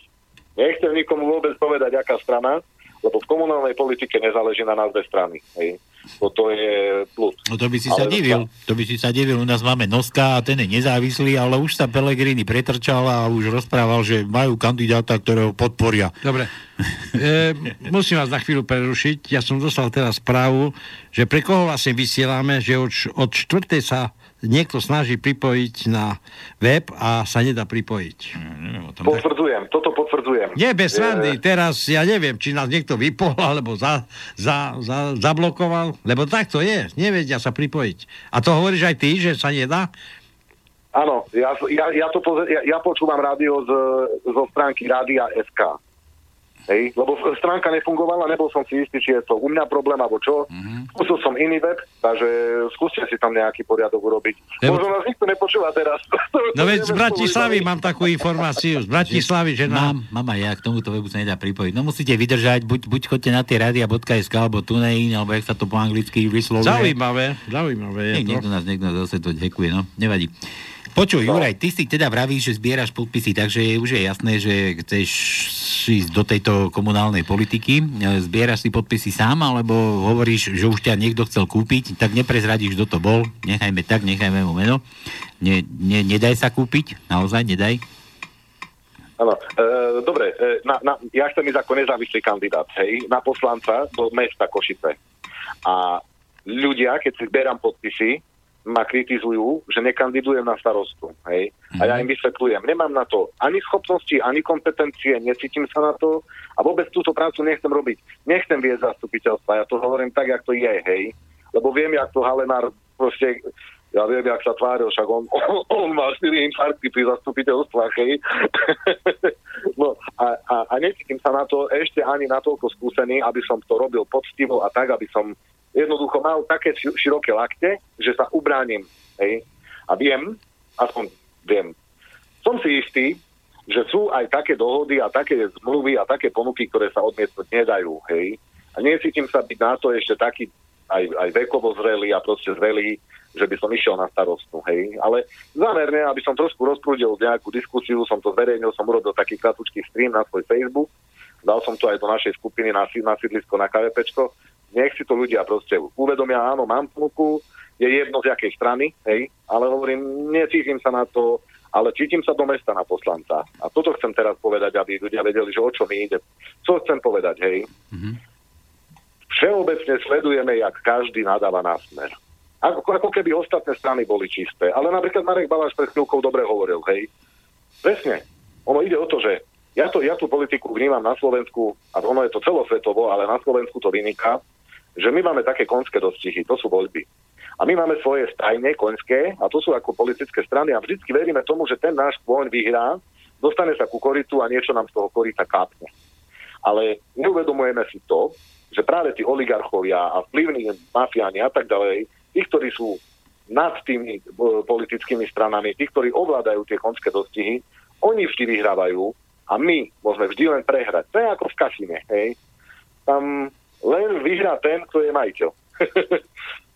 Len si toto treba uvedomiť, lebo ja netvrdím, že úplne za všetkými politickými stranami takto stoja, ale stoja za tými, ktoré majú reálny vplyv na rozhodovanie o veciach verejných. A mne ide o to, aby Košice boli, čo sa týka vo veciach verejných, pod väčšou kontrolou obyvateľov, občanov, platiacich dane. A teraz je práve napríklad dnes situácia, kedy vzniklo to, že ideme v Košiciach postrieľať, ja to iba tak posrandujem, hej, ale akože chceme sa zbaviť teoreticky čiernych holubov, lebo to sú škodlivé holuby a sivých holubov a nahradíme ich ušľachtilými bielými holubami. Ako je to veľmi psycho tá téma, lebo ja som sa bavil s predsedničkou komisie ešte ráno, medzi prvými, aj som ju upozornil, že pozrite si, je to už aj na Zomri, že nie je to sranda, že aby niečo k tomu dala nejaké stanovisko. Úplne by to vykryli, keby do zátvorečky k tomu bodu napísali, že je to občiansky návrh, alebo čosi, hej, že jednoducho, áno, chcú dať 200 občanovi, ktorý je o niečom presvedčený, komisia ho buď podporí, alebo stopne a tak, ale teraz to jej chudere, nechcem ju urážať, nemyslím to zle, že jej to padlo teraz na hlavu, no, ale problém je v tom, že ja som jej písal, že chcem ísť na tú komisiu a toho pána si chcem nakrútiť a chcem to zverejniť ľuďom, že ako to myslí, lebo my to možno všetci chápeme zle a on je možno špecialista a povie, ľudia, však my tu zomreme do týždňa na rakovinu, hej, ja neviem, čo povie. No, a je mi zabránené, a aspoň teda zatiaľ mi písala, že zatiaľ je všeobecne politická dohoda, že naše komisie v meste sú zakázané nahrávať. A tam už ja vidím prvý problém aj vo výkone mojej poslaneckej funkcie, lebo toto je práve ten prvý boj, ktorý budem riešiť, aby sa o veciach verejných rokovalo verejne. A samozrejme, že to je. No, a mne je jedno, či je tam Smer, Sieť, KDH, Oľano, úplne mi to je fuk, nech tam je aj strana zelených, ale mne ide o to, aby vedeli, že jednoducho, aha, tu sa rokuje a jednoducho občania na to majú prístup. No, argumentovalo sa to tým, že nemôžem nahrávať, lebo by si ľudia z toho robili reklamu. Hej, že teraz zrazu ja poviem ľuďom, že dajte odber MIHAЛOV na YouTube kanál a tak. Poviem však v poriadku. Urobme to, bojujeme spolu za to, aby bol oficiálny kanál, kde sa komisie mesta budú nakrúcať a kde budú komisie zverejňované. Mne je šum a fúk a viem, že zápisnice z týchto komisí sú manipulované, upravované a nepíše sa v nich všetká pravda, ktorá padne, keď sa rokuje o tých veciach. A teraz si musíte predstaviť, lebo ľudia, ty to určite Pálko vieš, hej, ale ľudia, posluchači, nie všetci vedia, že jednoducho zastupiteľstvám na všetkých úrovniach predchádzajú nejaké komisie. A ešte tým komisiám predchádzajú pracovné stretnutia. A ja som chcel ešte aj tie pracovné stretnutia nahrávať, lebo na tých pracovných stretnutiach dochádzalo k takým veciam, že potom na zastupiteľstve som bol prekvapený, že na pracovných stretnutiach padali iné informácie. A dokazovať spätne, že či si to dobre pamätám, alebo si to nepamätám, lebo to nemám zaznamenané, je svinstvo. A teraz druhé svinstvo, že takých 80%, nechcem povedať, že úplne každý, ale aj tak vo vecku alebo telefon položí na stôl a nahráva si audio a takto. Ja hovorím, prečo budeme proti sebe používať nejaké politické záznamy a budeme sa o 10 rokov vydierať alebo čo, keď normálne to môžeme robiť transparentne. Lenže tu na všetci hovoria o transparentnosti, kompletne všetci na Slovensku a nikto to transparentne nechce robiť.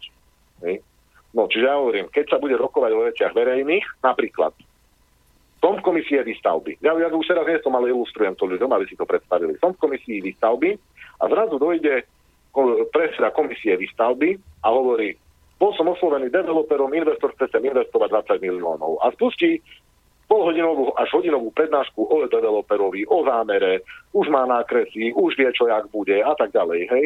A ja tak neveriaci na neho pozerám a si hovorím, než že sebe hovorím, jak on skončil, ja som nemu rovno vravel. Prečo ten developer neprišiel sa predstaviť prvé sem? Však ja ako predseda takejto komisie mám informáciu, chce nás niekto osloviť, chce proste osloviť celú komisiu, tak nech osloviť celú komisiu. A prečo by mal práve jedného človeka osloviť, vysvetľovať mu a ten mu bude potom robiť obchodného zástupcu? Hej. Čiže ja som z toho bol taký sklamaný, že takto fungujú tie komisie, ale na to človek pozerá a si hovorí ako, kde sme? Prečo práve on? Keby som prišiel ja, ako to vezmu všetci v poriadku, že poviem, chce sem niekto investovať 10 miliónov, všetko vám vysvetlím a takto, to sa mi nepáči, hej. Čiže tieto veci komunikácie, aj keď som ja kontaktoval developera, lebo som ho kontaktoval s otázkami na tú výstavbu konkrétnu, tak hneď ako som mu písal, dobrý deň, mám reálny záujem o to, čo tu idete riešiť, našu komunikáciu považujem ako verejnú, hej. A developer že nie, že on to nebere verejne. A ja som tým začal, hej, že aby si uvedomil. Čiže on ako keby nechcel verejne komunikovať. No ale to tak nefunguje, lebo investuje nejaké peniaze do verejného priestranstva a do niektorých vecí, ktoré ľudia nechcú, hej. No, a teraz tu tak sa robia také politické čachre, machre, to pele meleči, jak sa tomu hovorí. Zrazu sú všetci na uliciach, zrazu sú všetci zvedaví a ja som z toho proste sklamaný, hej. A ja som už do politiky fakt nechcel ísť, ale som si chcel dať pokoj. Tak 4 mesiace dozadu som urobil video, že ja už akože nebudem kandidovať. Ale ja keď vidím, kto kandiduje znova a jak, že vlastne, keď tam nepôjdem ja a nikto podobný, hej, proste sa to nezmení. Respektíve nemá šancu sa zmeniť. A ľudia sa ma pýtajú, či by som bral úplatky. Povedzme si pravdu. V Košiciach sú obrovské investície, tu sú megalománske projekty, miliónové hodnoty. A naši poslanci, ktorí o tých veciach rozhodujú, či budú schválené a tak ďalej, či sa to posunie útvaru hlavného architekta a tieto všetky veci, oni dostávajú odmenu nejakých 300-400 eur. No nie je to na smiech. A teraz, keď si uvedomíme, že keď ja by som vystupoval proti nejakej investícii, čo ja sa budem snažiť robiť pozitívnu politiku. Budem robiť napríklad za dopravný podnik platený z daní. To môžem, keď bude ešte čas vysvetliť, ale beriem si monológ jak nikdy. Snáď to nevadí. No, nie.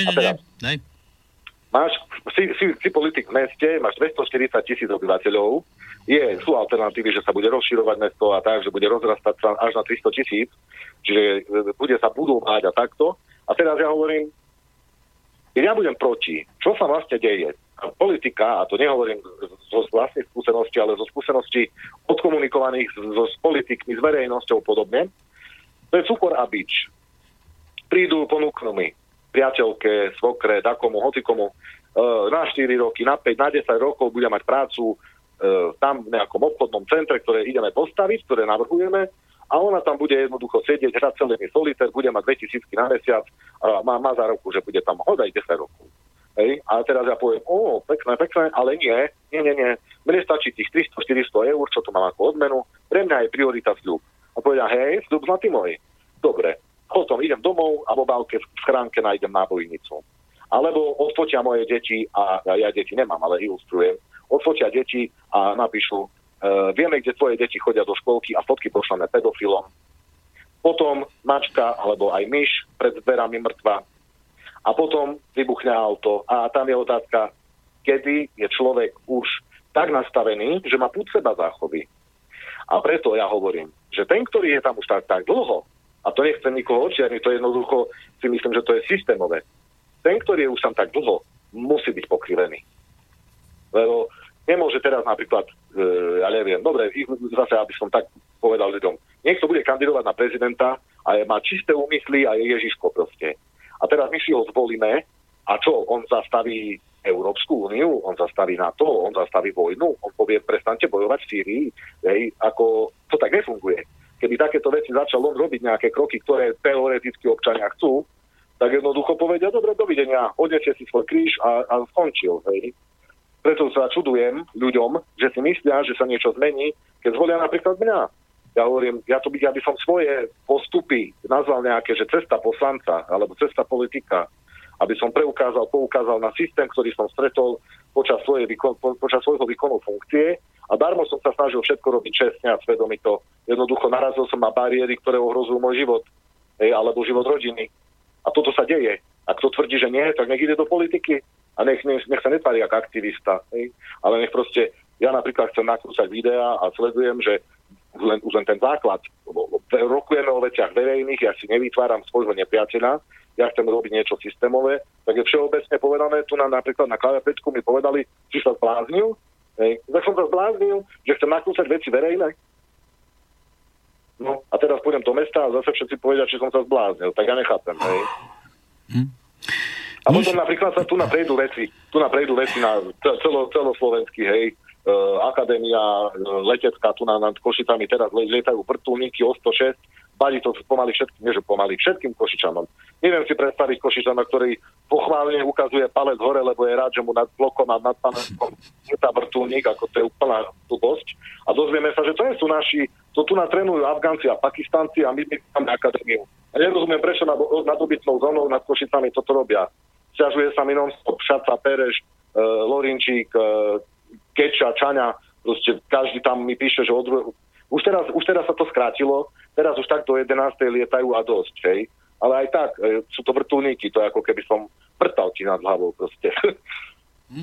Také, hej. A teraz ľudia proti tomu musia sa spájať a brojiť a vymýšľať, že jak to zastaviť, hej. Ale vidím, že starostovia mestských častí už o tom rokujú, ale už také sú nejaké tvrdenia, že je to zložité, pretože to je vyššia moc. Jaká vyššia moc? Hej, oni sú zvolení zastupcovia naši, tak ja nerozumiem, o aké vyššej moci sa bavíme. Akurát tu letí vrtuľník, ináč nám tu nebolo. Počujem.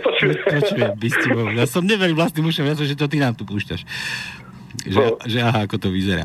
Dobre, Juro. Čiže ja by som chcel ľuďom povedať, že ja neviem, do akej miery dokážem dodržiavať svoj sľub. Ja sa budem snažiť úplne na maximum, ale jednoducho mne ide o to, aby tie veci boli rokované verejne, hej. A ja som rozmýšľal, že kedy tak ísť na komisiu, že by som mohol verejne ako nakrúcať kamerou a práve teraz vyšiel úplne ako je blesk z jasného neba, problém s tými holubami, hej. A zistujem, že ja dokonca ani problém s holubami nemôžem nakrútiť. Kedy čo, holuby ma nezabijú, hej. A si hovorím však, ako to je taká vec, že toto by som nakrútiť fakt mohol. Ale už si nám to dal sem do éteru a my si tu teraz toho budeme robiť pasiu, lebo čierny holub je niečo ako biela vrana, vieš? Áno. To je biela vrana od Kisku. No. Pálko, ja som počul, že aj nasledujúcu zimu už nebudeme môcť stavať len bielých snehuliakov, ale musíme stavať aj čiernych. No, neviem, či v rámci proti rasizmu. No, jasné. No. Môžem si zobrať minútku? Daj ešte minútku a pôjdeme ďalej, lebo už sa mi tu dobíja ďalší Dobre. Hovoriaci. Dobre, tak vieš čo, ja som chcel ešte k tomu dopravnému podniku. Kľudne aj 5 minút, ťahaj. Hej. No, ja napríklad bojujem za to, aby bol dopravný podnik zdarma, zdaní, hej, ale tam treba dať veľký pozor, aby komisia, ktorá tam naozaj pracuje, tá dozorná rada, aby jednoducho nehrabala k sebe, lebo tu, ja neviem prečo oni si dali 100% navýšenie odmien a takéto veci, ale dobre, to nie je až tak podstatné, ale u nás v dopravnom podniku revizori sa strašne boja. Boli dobodaní nožmi už viacejkrát. Viem, že, a to nie je novinka, to vedia celé Košice, je ťažko aplikovaný rasizmus, hej, na celých Košičanoch, na všetkých Slovákoch. A je to mestským a štátnym podnikom. Ja nerozumiem, jak toto je vôbec možné, hej, lebo dopravný podnik vlastne celé Košice, hej. A revizori normálne vám nastúpia do autobusu a povedia, čo nemáte lístky, vystúpte, alebo nepustia ich tu a dajú pokuty a tak ďalej. Čiže ja tak zo srandy hovorím, že revizori by mali mať 10 rokov a potom vysluhový dôchodok. Hej. Ale ja hovorím, keď takto vieme aplikovať medzi nami, čo sme spolu žijeme, tak musíme si uvedomiť, že jednoducho robí to veľkú bariéru medzi nami. Hej. A tie stroje, ktoré sú v tých autobusoch, sú totálne šunty, oni nemajú technické parametre, používateľské príručky, systémové príručky, to sú hlúposti, proste jak ja teraz na kolene zbuchám z Arduina nejaký strojček a som už porovnával s dopravným podnikom, že mi vysvetlia, že aký je rozdiel, tak rozdiel je akurát to, že peniaze by išli im a išli by z môjho stroju mne, hej? Ale tá využiteľnosť tých strojov je o ničom. Vôbec nikdy nefungujú, hej? A tak to nie, že vôbec nikdy nefungujú. Stane sa, keď nefunguje stroj, že revizor vám povie, mali ste si ištiknúť ku iným dverám a tak ďalej. Dobre, toto sú také veci, to sú také prepravný poriadok. To trošku robím osvetu v Košiciach, aj v autobusoch bežne. Ale teraz čo chcem povedať? Všetci sa tu hráme na nejaké smart city, inteligentné mesto a neviem čo všetko. Jak my môžeme byť smart city, keď v dopravnom podniku je rasizmus, hej? Ja keď som pred policajtami na to upozorňoval revizorov, ktorí dávali pokutu občanovi farby takej, ktorá dostala pokuty, lebo ja nie som rasista. Ja hovorím o tom, že mi to vadí. Hej? No, tak revizorka pred policajtami povedala, že ono to tu nafunguje 25 rokov, čo ja chcem zmeniť. No a ja hovorím, ako vy ste normálna. Hej? A potom ma chytila za ruku, lebo policajt jej už ukazoval, že už nech sa ukľudní, lebo ja som chcel dať trestné oznámenie, toto nemôžu si dovoľovať. Hej? No. A hráme sa všetci na Smart City a toto nám tu funguje. A Smart City treba autobusy zadarmo, zdáni platené a tak ďalej. Minimalizovala by sa tá záťaž na cestách a ľudia by chodili viac autobusmi a cyklotrasy treba budovať, hej. A k tomu dopravnému podniku je to jednoducho absolútne jediný argument, ktorý je proti občanom alebo proti tomuto nápadu je, že koľko to bude stáť a takéto, že ekonomické, hej, tak ja hovorím, keď poveráme na peniaze a raz dobodá niekto v autobuse revizora, tak hneď budem hovoriť, že kto má krv na rukách. Lebo kvôli peniazom je aplikovaný rasizmus, ktorý je akceptovaný. Rešpektovaný širokou verejnosťou. To je neuveriteľné, hej. No a keď sa na tú tému bavím teraz, aby ľudia vedeli, hej, už iba dokončím. Minulý rok som ešte telefonoval aj so Slobodným vysielačom, aj som urobil video na svojom YouTube, audio reklamy. V autobusoch nám pribudli reklamy, z ničoho nič mi takto rozpráva, kde mám vystupovať a ísť kúpiť pečivo, príklad, hej? Tak som sa na to pýtal, kam tie peniaze idú, jak mi toto zhoršenie môjho pohodlia cestovania zníži náklady, kde čo? A zistil som, lebo som volal, to bolo pred týždňom, zhruba pred 2, volal som na dopravný podnik, že ako sa volala tá firma, ktorá robila tie audioreklamy, pretože už nie sú. Už to skončilo. A ona mi hovorí, normálne, nechcem vám povedať názov tej spoločnosti, pretože pôjdem sama proti nám. Hej, názov spoločnosti mi nechce povedať, lebo pôjde sama proti nám. No. A ja si hovorím, ako jak? No tak mi potom nakoniec povedala, dopatral som sa nejakých 2 dokumentov, PDF-iek, ale podľa toho, čo som zistil, dopravnému podniku z toho kaplo 0 eur, hej. Oni išli peniaze, ale podľa toho, čo som zistil ja, to nie som právnik, len som lustroval verejne dostupné dokumenty, javí sa to, že všetok zisk išiel priamo firme súkromnej. A na dopravnom podniku, na ich stránke, o tom v dozorných radách a podobne nie je ani zmienka. Hej. Čiže ono to obišlo dopravný podnik a išlo to rovno súkromníkovi. A zľakli sa aj, a ja som prekvapený, však to dneska už verejnosť nie je taká, jak voda, kedy, že človek nemá ústa. Na to sú ústa, aby si sa ozval. Jasné. Takže si takto zauradoval. Fajne, vidíš to. Už ťa nikto neotravuje s reklamami. No. Už ti do reklamy nestrkajú film. Tak ako to chodí, nie? Tak. Dobre, Juraj, my dáme ešte spolu, dohodneme nejakú tiež cenzúru, keď budeš mať už pred tou katovou vonou, vieš, tú gilotínu, keď už to bude sa sekať, rúbať. Tak dáme ešte nejakého spicha, dáme ešte nejakú tú hodinku, 2, ešte určite pôjdeme za tebou pozrieť do Košíc. Určite ti pomôžeme. Dobre, ja by som iba uzavrel, keď ešte si môžem dovoliť, že ja voľby vnímam ako pracovný pohovor. Keby som vyhral voľby, až vtedy začína moja zodpovednosť. Toto, čo teraz je kampaň a toto je zábava. To je funny, to je sranda, to môžem kecať a tak. A až potom začína zodpovednosť, ak človeka zvolia. A to riadna, to si píš. Toto si nahráme, toto ti budeme púšťať, keď budeš už tým starostom nejakým. Pôjdeš na blacklist.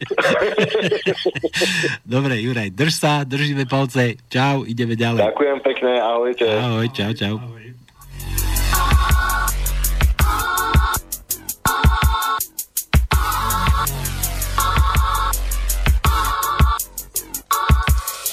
Bez práce národ, koho vina?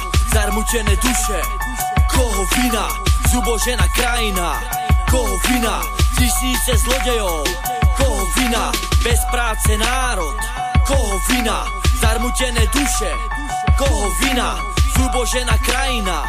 Koho vina? Tisíce zlodejov. Koho vina? Koho je to vina? Že skrachovala firma, oklamala ľudí a zanechala dlhy. Koho je to nápad? 10 rokov prázdnin, dám si zmeniť občianstvo a potom sa nezbláznim. Koho bola práca predať celý štát? Neznám, tu diktuje kadejaký smrad. To má v tom palce, že krajina padá. Firmy, úrady, milovaná vláda. Podvody, rozkoly, hádka, škrepky, v prdeli sú z toho boží detky. Pán Boh nás miluje, žijeme v biede, vláda epocha okorom vredi. Falošné úsmevy a pomoc bližným.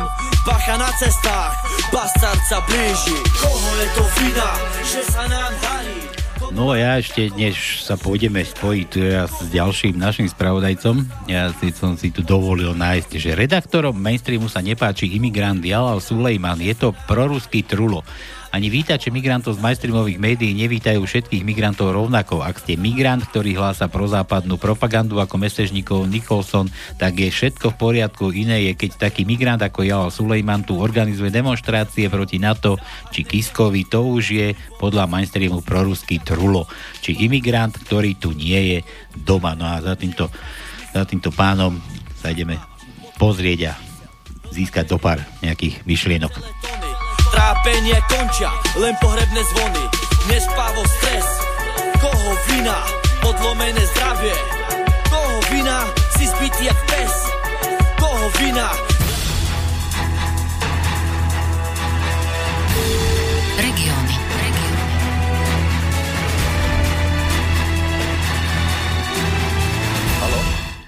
Haló. Áno, dobrý večer. Ja vás zdravím, pán Sulejman. Ja už som tu načrtol, že ideme za vami vás pozrieť. Sme v relácii Regióny, to viete, to sme sa ráno dohadovali, že vám budem volať. Sme sa nedohodli na téme, ak tak trošku možno tak zbežne, že budeme rozoberať komunálne voľby. Dobre vravím? Áno, veľmi zle vás počujem. Nevadí. Čo vypadal? Neviem, vyzerá to tak. Aj. Nevadí, lebo dneska sú nejaké problémy s vysielaním. No, asi lezíme poriadne v zuboch niekomu. Telefóny nám tu kazí, kto si... Nevadí, skúsime zase. Dúfam, že to nahráva, že aspoň z archívu to bude dať. Bude archív, určite neboj. Vypočuť. Takže Jalal Sulejman. No už je to lepšie, počujeme sa? Lepšie. Vy voláte na normálny telefón, že? Na normálny. Ako ja vám volám? Na bežný telefón, no. Však na váš telefón. Dobre, pán Sulejman, ja som sa chcel opýtať, ide komunálne voľby sa blížia. Vy ste predseda, alebo podpredseda ste Komunistickej strany Slovenska? Podpredseda. Podpredseda? Koho máte predsedu? Predseda je Jozef Hrdlička. Je to historik, ktorý už je 12 rokov predsedom Komunistickej strany Slovenska. Aha, tak takto sa veci majú. Dobre, tak hovoríme teda s podpredsedom Komunistickej strany Slovenska. Pán Sulejman, ja som tu niečo čítal také o vás proste, že nie je migrant ako migrant. Vy ste tiež určite sem prišiel na Slovensko, neviem, poviete nám kedy? No, ja som do Československa došiel roku 1985. No, tak vy ste ešte nie taký migrant, ako teraz. Došiel som rovno do Košíc a v Košiciach som kúpil prvú žiletku a prvýkrát som sa oholil. Som tu na Slovensku viac ako 60% môjho života a kráčam, odkedy som sa narodil. Tak nie je migrant ako migrant. Ale pochopil som, čo ste chceli povedať. Toto písal mainstream 21. apríla o vás. Čo to bolo za noviny, kurník? Ja som to hlavné správy, nejaký konzervatívny denník, že vás prirovnával, že nie je migrant ako migrant, lebo migranti sú u nás takí, ako vítaní, že ozaj migranti ako mesežníkov, že Nicholson, že ktorí tu robia niečo také, nie ako vy, že ste proti NATO, proti Kiskovi, robíte demonštrácie, kadečo. Takže vy ste nie imigrant, ktorý tu nie je doma. Tak vás prirovnali, že vy ste imigrant, ktorý tu nie je doma. Viete, áno, migrant, vítaný je migrant tu, ktorý je proamerický, prozápadný, vojnový štváč a podobné, tak je vítaný. Jasné. Ale taký migrant, ktorý je proslovenský, proruský, zámier a podobné, tak takýto migrant nie je tu vítaný. Tak. A práve o tom písali v hlavných správach. Presne, no. Dobre, pán Sulejman, tak vráťme sa k tým komunálkam. Vy ste teda podpredseda Komunistickej strany Slovenska, teda toho zvyšku toho torza, čo zostalo. Má to ešte nejakých členov? Koľko vás je tam? Máte nejakú základňu riadnu? Podľa údajov podľa údajov Národnej rady Slovenskej republiky pre rok 2017 sme 5. najväčšia strana, čo sa týka počtom členov. Dokonca. Žiaľ, nie sme parlamentnou stranou a je to viditeľné, že komunisti chýbajú v tom parlamente. Usilujeme o tom, aby sme sa vrátili späť do centrum politického života a práve komunálne voľby je krokom k tomu, aby sme mohli angažovať vo vyššej politike. Takže chystáte sa na komunálky. Máte svojich kandidátov, idete stávať nejakých? No, viete, v minulých komunálnych voľbách sme mali vyše 107 starostov a mestských poslancov a poslancov do mestských zastupiteľstiev. Máme ambície v týchto voľbách zdvojnásobiť tento počet. Na východe sa nám podarilo dať plné kandidátky v mnohých okresoch. Žiaľ, na západe sme trošku slabší, tak zapasíme sa by som povedal, s takou možnosťou, že by sme obsadili všetky by som povedal, možnosti kandidátov za poslancov. Ideme do týchto volieb, pre nás je to bitka o tom, kto bude bližší k občanovi. Je tu štatút nezávislých poslancov, ktorý tu valcuje za posledné obdobie, ale v každom prípade ako politická strana ideme do toho. V Bratislavskom kraji ešte sme nepodali kandidátku, to bude v pondelok, ešte máme čas do 11. ale v mnohých okresoch dneska som riešil Prievidzu napríklad, Rožnáva už majú podané kandidátky na starostov, na mestských poslancov a na obecných. My sme mali pred vami, sme rozprávali s jedným kandidátom tiež z Košíc, že hovoríte, na východe ste obsadení. Tak on niečo spomínal, že ho chcela kúpiť nejaká strana. Vy máte svojich kandidátov všetkých zo svojich radov, alebo tiež máte aj takých, ako u nás Smer tak funguje v Banskej Bystrici, že je tu Nosko nezávislý, ale všetci smeráci ho podporujú, lebo im zobe z ruky, viete. Vy to ako riešite? No. Máte všade svojich za kandidáta svojho zástupcu, že je aj členom vašej strany, že akože je to váš človek? Máme aj kandidátov, ktorí nie sú členmi Komunistickej strany Slovenska, sú našimi dlhodobými sympatizantmi, ale zväčša by som povedal na 85 až 90% kandidátov sú členmi Komunistickej strany Slovenska. Takže to nebude váš prípad, že chodíte a kupujete si nejakých takých, že poď za nás kandidovať, my ti to zaplatíme, potom nám budeš musieť vrátiť. Viete, niekedy nadobudám taký pocit, že politické strany robia ako verejné obstarávanie, píšu na Facebooku alebo vo svojich materiáloch, že jednoducho kto by mal záujem kandidovať. Viete, tu sú politické strany bez histórie, bez ohľadu na to, že dneska v parlamente majú 10 či 15%, ale práve preto je ten štatút nezávislého poslanca, pretože aj veľké strany, veľké medzi zatvorkami zlyhali. Keď sa opýtam dnes, kde je HZDS, no tam viete, kde sú. Keď sa opýtam, kde je SDKU, tiež. A dnes tiež poviem, kde je Smer sociálna demokracia o 3-4 roky. No bude zabudnutý. Komunistická strana Slovenska je tu už 90 rokov. V určitom časovom okamihu sme boli štátnotvornou stranou. Viedli sme štát a myslím si, že viedli sme ho dobre. Boli tam chyby, nedostatky, omyly, a podobné, ale v každom prípade za sebou sme nechali dosť veľký majetok, o ktorom jednoducho do dnešného dňa rozpútali veľkú rabovačku a do dnešného dňa ľudia žijú práve v výdobytku v socializme.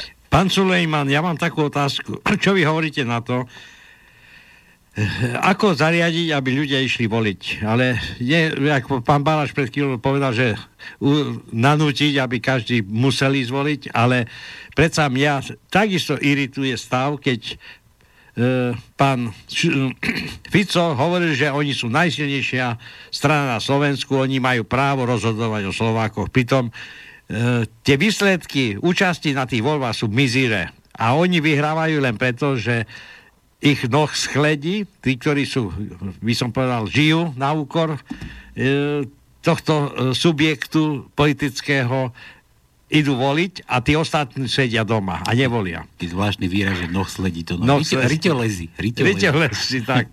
Po slovensky. Dobre, takže ako podľa vás, ako zariadiť, aby ľudia skutočne začali mať pocit, že musia ísť voliť, že oni sami rozhodujú o osude Slovenska?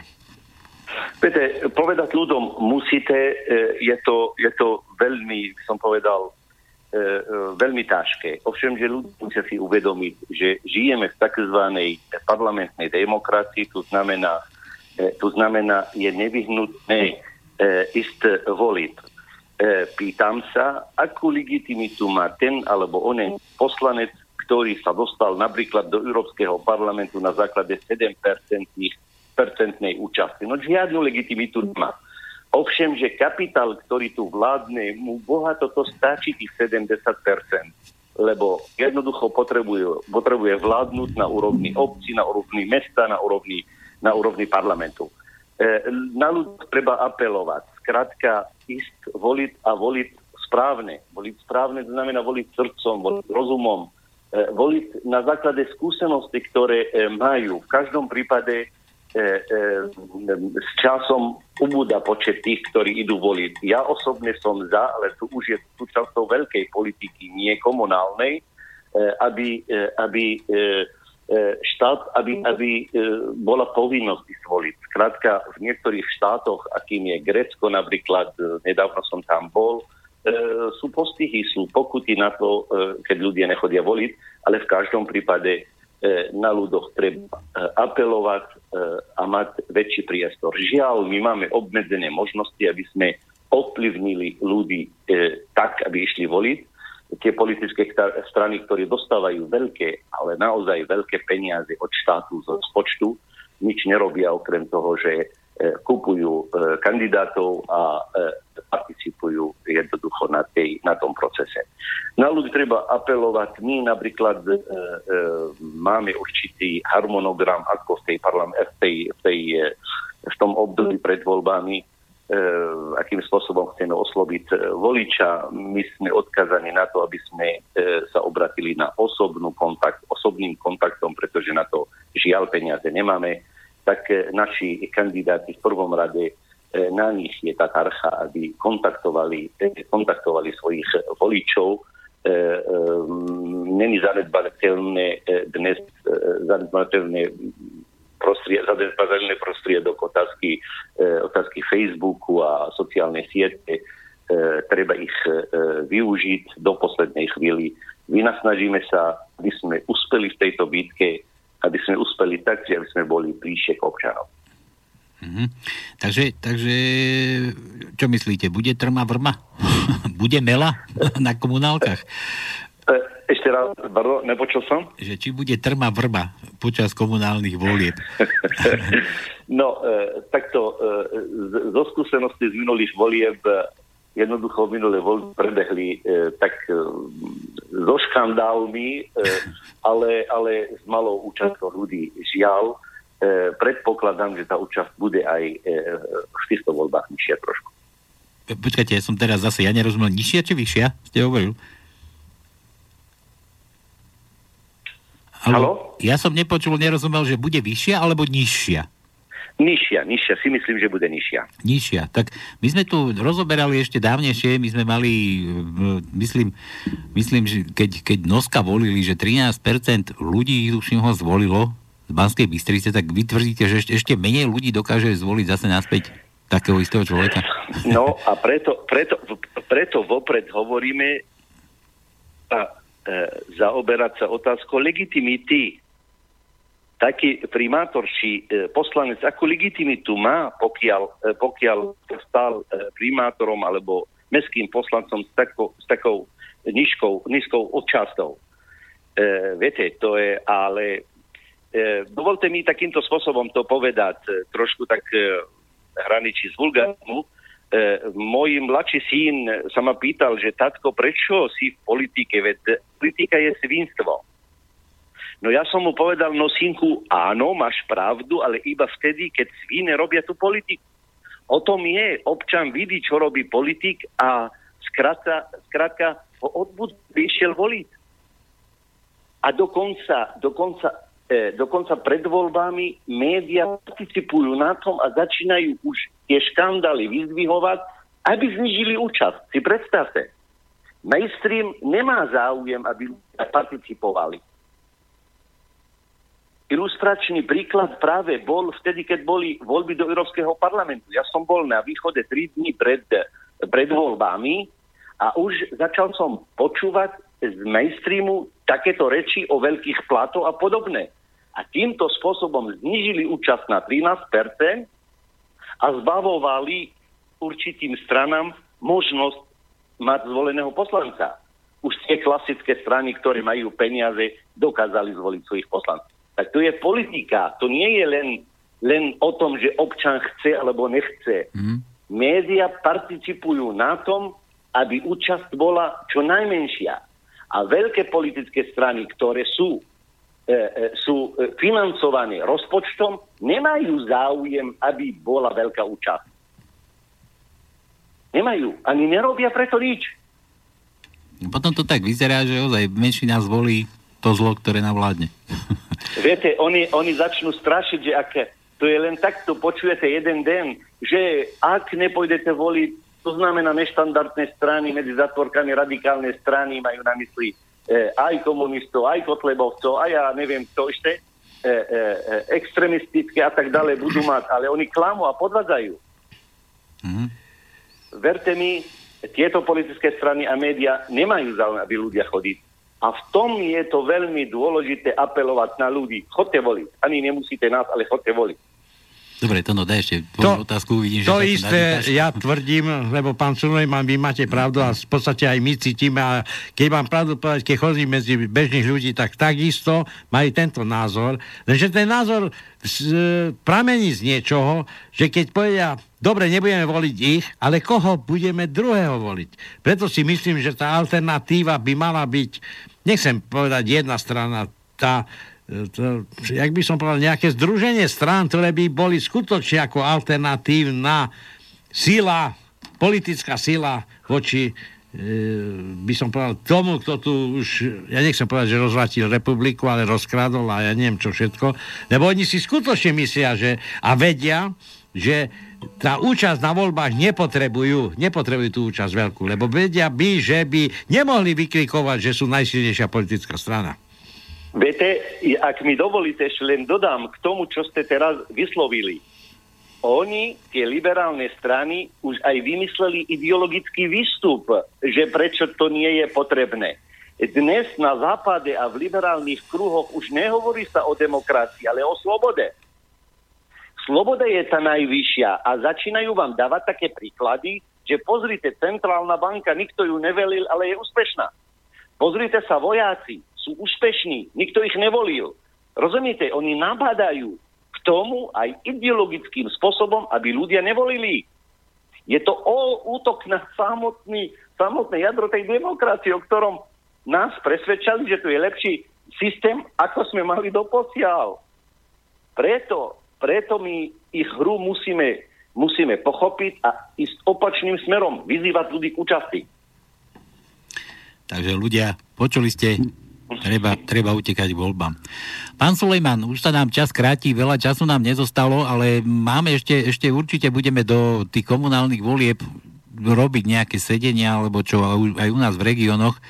Takže pozvanie aj pre vás platí, ja sa potom s vami spojím a určite sa dohodneme na nejakej... Ďakujem veľmi pekne, budem a veľmi rád. Na nejakej diskusii aj s ostatnými kandidátmi, ktorí sa sem určite budú teda tlačiť, pretože mainstream im myslím, neposkytne toľký priestor ako my. Takže teším sa na vaše sedenie aj s vami. Ešte vaše nejaké také záverečné, také rezume ohľadne tých volieb. A to sme tu už v podstate povedali. Ľudia k voľbám. Dajte to ešte raz tak vy osobne. Ale to je jednoznačné. Vážení poslucháči, je to vo vašich rukách. Vy si určite, kto by mal sa stať legitímnym zástupcom. Ale skrátka lepšia budúcnosť nesedí doma, ale pôjde von a pôjde voliť. Vyzývam vás, aby ste išli voliť. Tak. Toto bolo od Jalala Sulejmana. Dobre som to povedal? Presne ste to povedali. Týmto spôsobom využijem túto možnosť, aby som pozdravil dobrým večerom všetkým poslucháčom Slobodného vysielača. Ďakujem veľmi pekne za pozvanie. Aj my vám ďakujeme veľmi pekne, veľmi moc a určite sa spojíme, ešte si posedíme, pokecáme spolu. Takže majte sa krásne. Dobre. Majte sa, dovi. No, takže, vážení. Toto bolo na dnes všetko. No, len aby bolo na dnes všetko, pretože skutočne tento web nefunguje. Nefunguje, no čo? No, takže z archívu popočúvať. Komu to hovoríš? Nikto nás nepočuje. Urobiť si svoje závery. No ale tu, však Juraj hovoril, že bežíme na rádio. Na rádio, alebo na... Ty sa neviem, kde to berú naše vysielanie. Možno tam vysielajú niečo druhé. Neviem. Dobre.